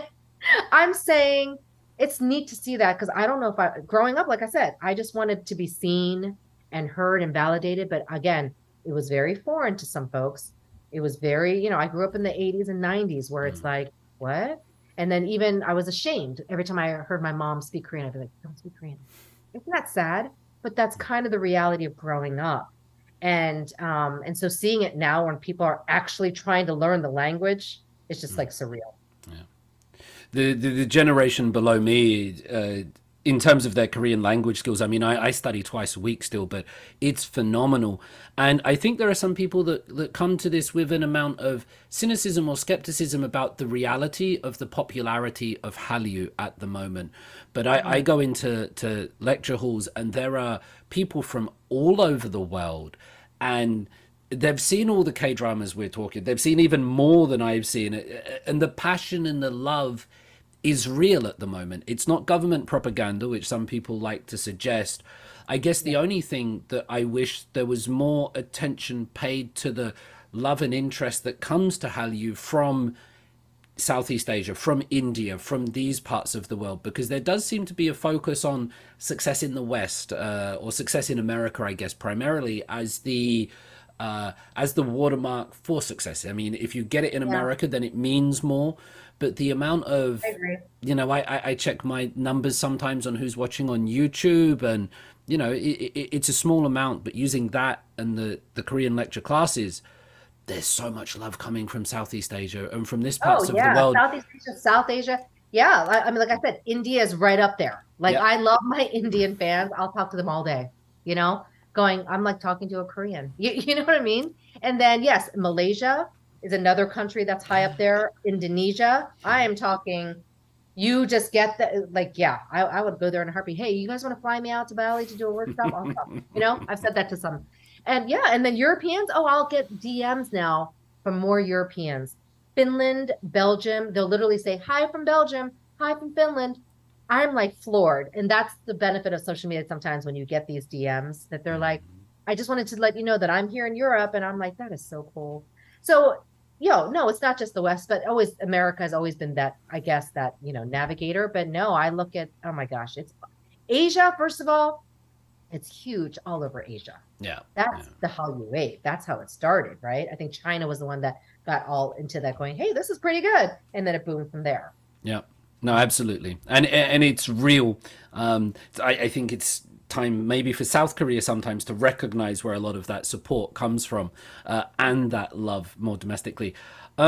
You've mentioned a few times about identity. So I just want to touch on this briefly because when I was growing up, obviously, I was told by everybody identity doesn't matter. All my masters and my professors told me you treat everybody the same, doesn't matter the color of the skin. And I think that was genuinely the narrative of the 80s and 90s in the environments where I was growing up. But we've seen identity become more and more of an issue, or how we define ourselves, or how young people define themselves. And I, I've spoken to many people who grew up feeling ashamed of a Korean identity or embarrassed, various degrees, but sort of made in Korea used to mean like not cool or cheap. It used to be a label that was associated with low quality. Now, made in Korea, if you put a K in front of something, people like lose their minds. They're like, this is Oh, great. yeah. They're attracted to the K now. So, I guess, from an identity perspective, how has this affected you in terms of your own understanding of Koreanness, Korean Americanness, or how does that play out, Jeannie? Yeah, I love this question because I was, yes, for many years, I mean, from literally growing up, I came when I was a baby, basically. That's why pretty much Korean American. And being up to teenage years to college, really, I would say, thought of Korean culture going, I like had an arm's length Mm. until I got to college and saw more Korean Americans like me, basically. And actually, it's that summer I talked about in Yonsei in 1992 when I graduated from high school. That was a critical summer where I went, oh my goodness, I'm actually able to relate. It's about being relatable. That's why you want to hide your identity because when people actually go, oh, you stand out because you look different.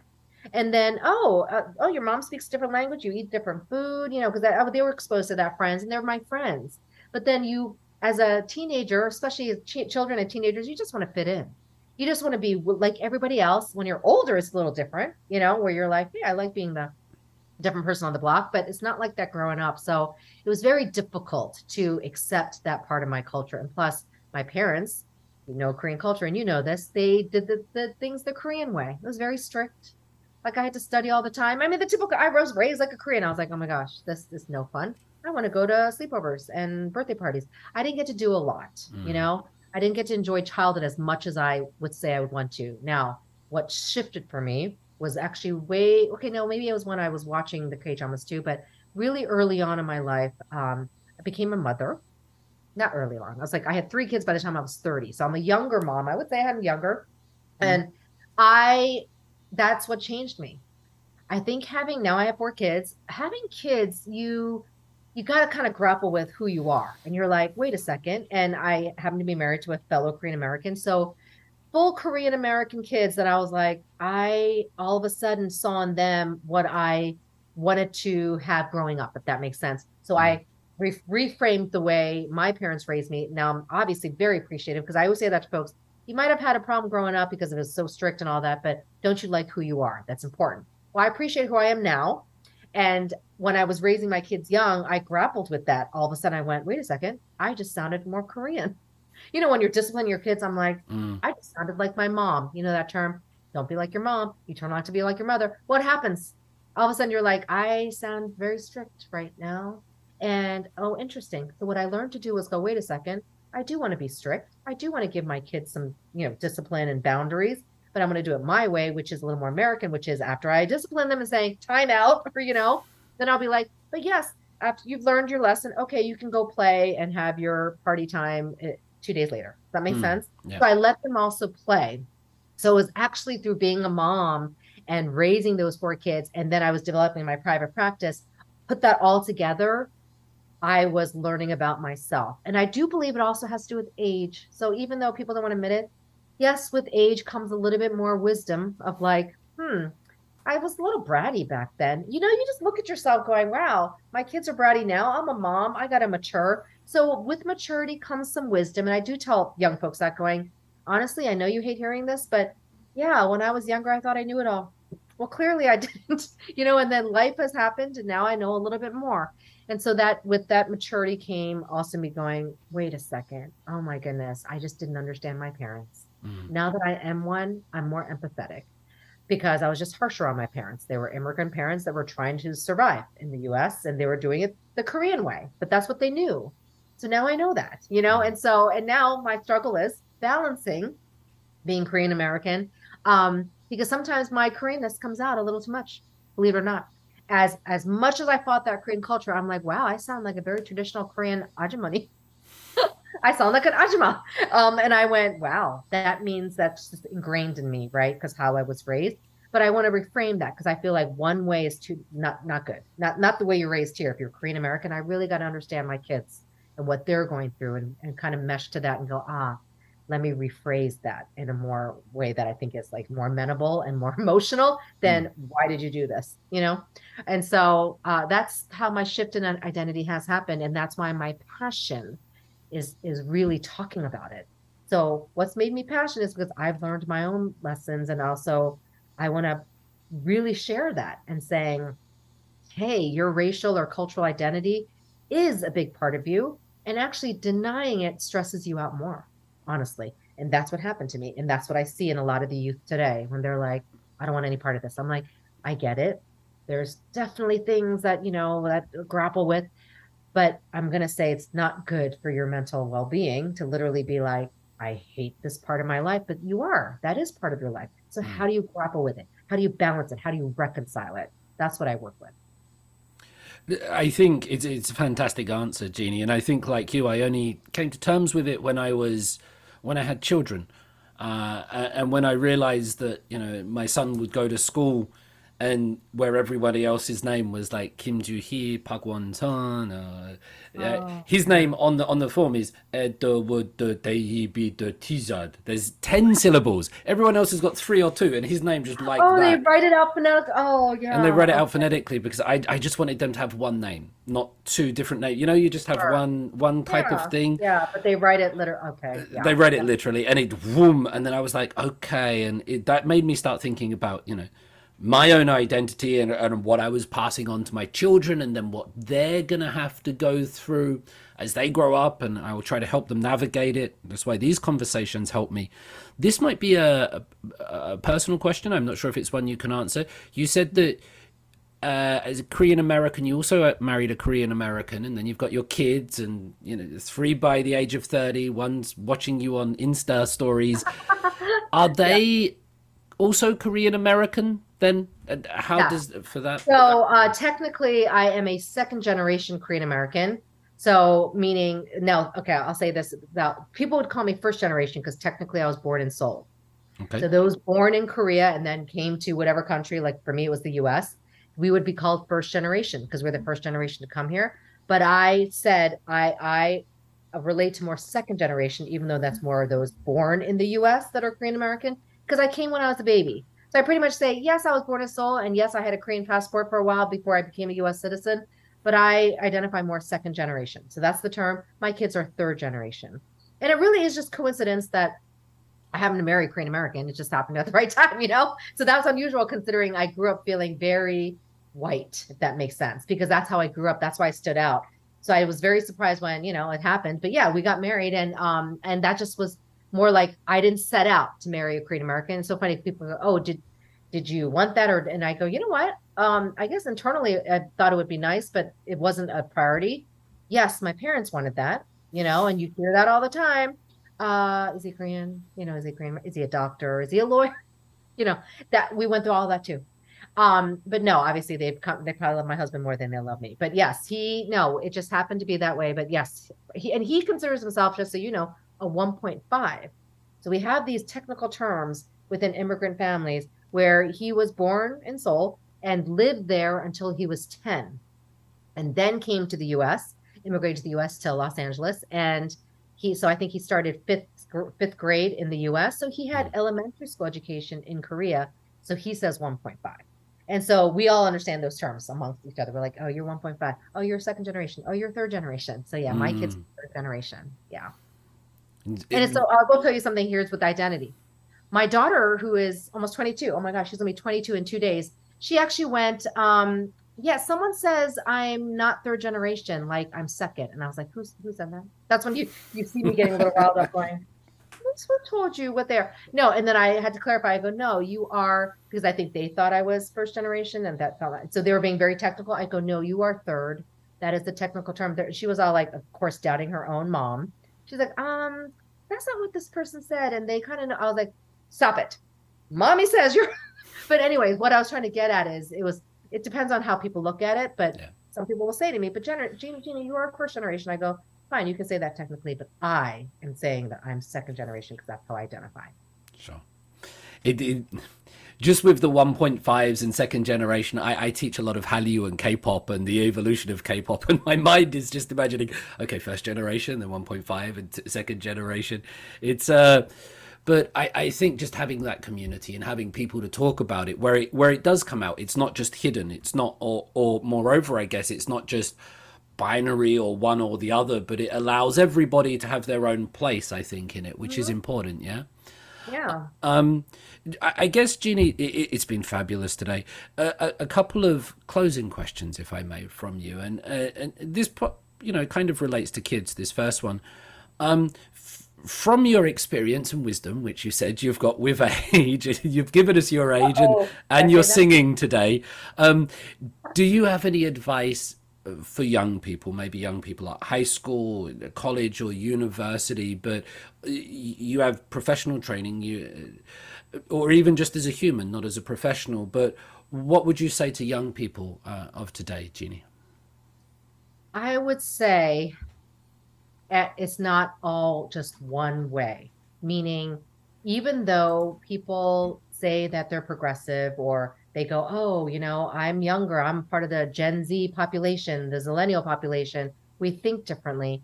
I still find that youth tend to think very black and white, or they think in extremes, polarized even. I tell them because I'm going to come from a mental health perspective and a real life perspective, going, there's lots of grays. And that's so actually, I would say, against a little bit even the Korean culture where they could see things very like, that's why I was very anti cancel culture. I'm like, gosh, It can't just be one way. And so I tell them to understand that in well-being and from even a mom and someone who is in their place, and actually I point that out, what makes me unique is I understand the youth. I was there at one point when they had that identity grappling, but I'm also their mom's age.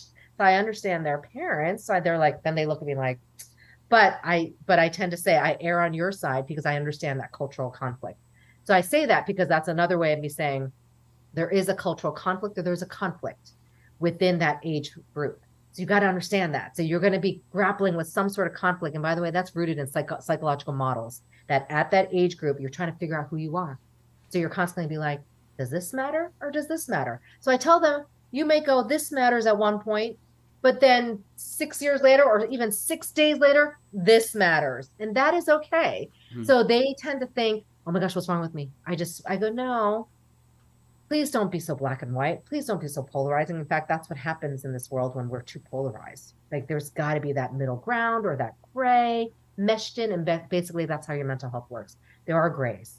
You can't say you're sad all the time or mad. There are times you can be sad and mad at the same time. You know what I'm talking about? Love and hate at the same time. You love your parents, but then you hate them. That kind of thing, right? And that's me being facetious, but that's what I tell the youth. So that's what I mean by, and actually I also tell them, and this is funny, I tell adults this too. I'd like you to think in circles. You know that, and you don't hear that. They're like, please don't talk in circles. Why are you thinking in circles? Why go, when it comes to your well-being and what's healthy for you, your emotions do not run linearly. And so there are times where you think it's linear. Why I want to just be mad, but then I also love this person. Something's wrong with me. I go, no, no, no, that's nothing's wrong with you. You got to think in circles. There are times you're angry, but at the same time you love them. Then you end up hating them, but then you love them again. So I go, that is normal. And so it's kind of like I validate that almost cycle, right? Where they think there's something wrong with them. And actually, that's the youth tend to think that. They're like, I got to think this way. Something's wrong with me. I'm like, no, no, nothing's wrong with you. So I hope that helps. More Think in gray. circles. Think in circles and more gray. Absolutely. No, I think that's really, really important. And, I notice it in. I'm lucky because I get to spend a lot of time in academia where we explore, but I've noticed that among young people, like asking questions or seeing the good on both sides is seen as negative. That's like you're not meant to ask questions. There's not good on both sides. It is polarized. It's Manichean. There's good and evil, but nature doesn't create good and evil. The world is a circle and things like Well, the that. world is a circle. And I'll also say this, K-dramas, you don't always see an antagonist. And when you do see an antagonist, you learn something about the antagonist's story and you realize, oh, you don't excuse their behavior, but you actually go, so that's why he's such a jerk. Oh, that's why he's this way, or that's why she's this way. Am I making sense? That's an example of what I want you to see in the grays. You Yeah. know, not everybody is just this one way. You see one dimension, but there's multiple dimensions. It's that classic who are the bad guys in Parasite. I mean, Yeah, very there's good point. there's not is it the poor because we have this class consciousness and the poor people are noble and they're the salt of the earth and the rich people are evil, but actually they killed the rich people and Right. it's Yeah. we So it's, yes, exactly. There's many interpretations. Plus, we all interpret things differently. So I'll see one thing that you may see that you won't see or I won't see. Does that make sense? So I tell people that too. Our realities are very different, how we view things. yeah. So that's so super important to respect as well. You know? But I do agree that K dramas and K movies, especially Bong Joon Ho, like if you watch any Bong Joon Ho Gandok Nims, his movies, even going back to like The Host Kwemul in 2006, I didn't see that one. But yeah. I do this with my students. I'm like, when we watch it, I'm like, well, who are the bad guys? Who are the good guys? And they're like, there's not one. It's not easy. And so it gives you the gray and the circles. That's right. That's right. And that is kind of how life works, though people don't see that, right? They're ready to cancel you everywhere. Oh, this There's person's nothing wrong. They're bad, right? But then you ignore the good that they did. I'm just saying. I'm going to play a concert later tonight in Seoul, and I hope one day I see an indie band in Seoul called Grey Circles. I might, I might do one day. It sounds like a That Hongdae could be indie you band. leading that. Just saying. I'm not quite an indie band person. Last question, Ginny, and thank you once more for your time. This is a question I asked to everyone, so it's a bit of a weird one, but we're all on this planet together, this round circular planet, and perhaps we didn't even ask to be here. We're given different identities, we're given different mental makeups, we're given different appearances and different places to live. Nevertheless, we are all here.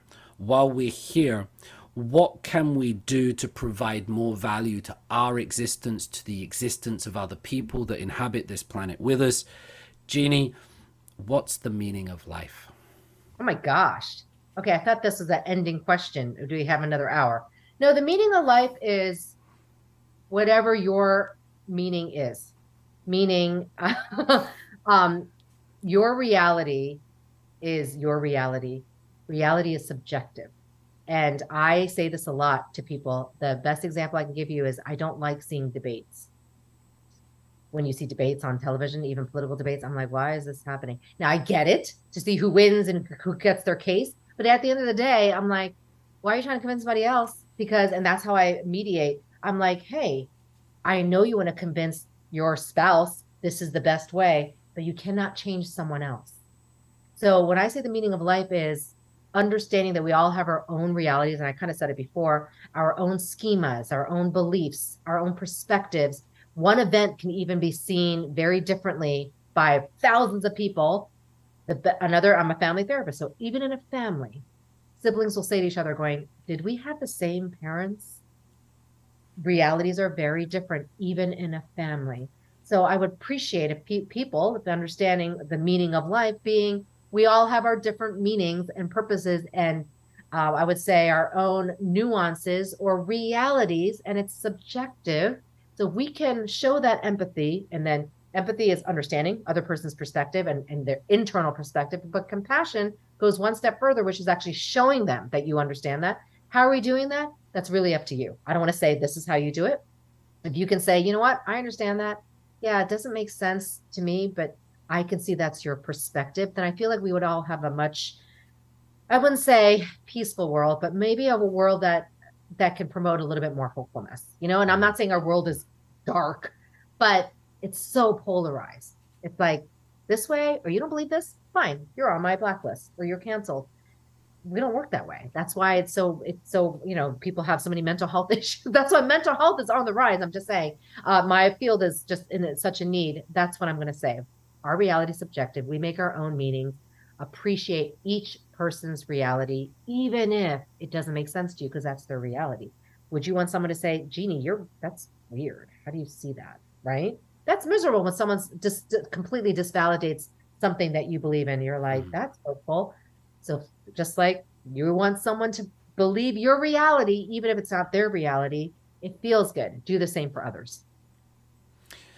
We do spend a lot of time trying to convince other people of our opinions rather than listening to other people, don't we? I think. So I say, people say, listen to respond, right? That don't listen to respond, listen to understand. Obviously that's what I do for a living. I'm listening, but there's something actually in our field called accurate empathy. Do you know there are times someone's talking to you and you'll be like, oh, so this is what you need. And you miss the boat completely. And you'll realize going, oh my gosh, I just hurt that person, but I was listening, but maybe you weren't listening with accurate empathy, meaning you missed their entire message. They just probably wanted you to listen, but you instead gave a solution that ended up hurting them. So I'll say things like that going, at the end of the day, we don't want solutions. We think we do, but we don't. We want to be heard and validated for what we share or believe, who we are.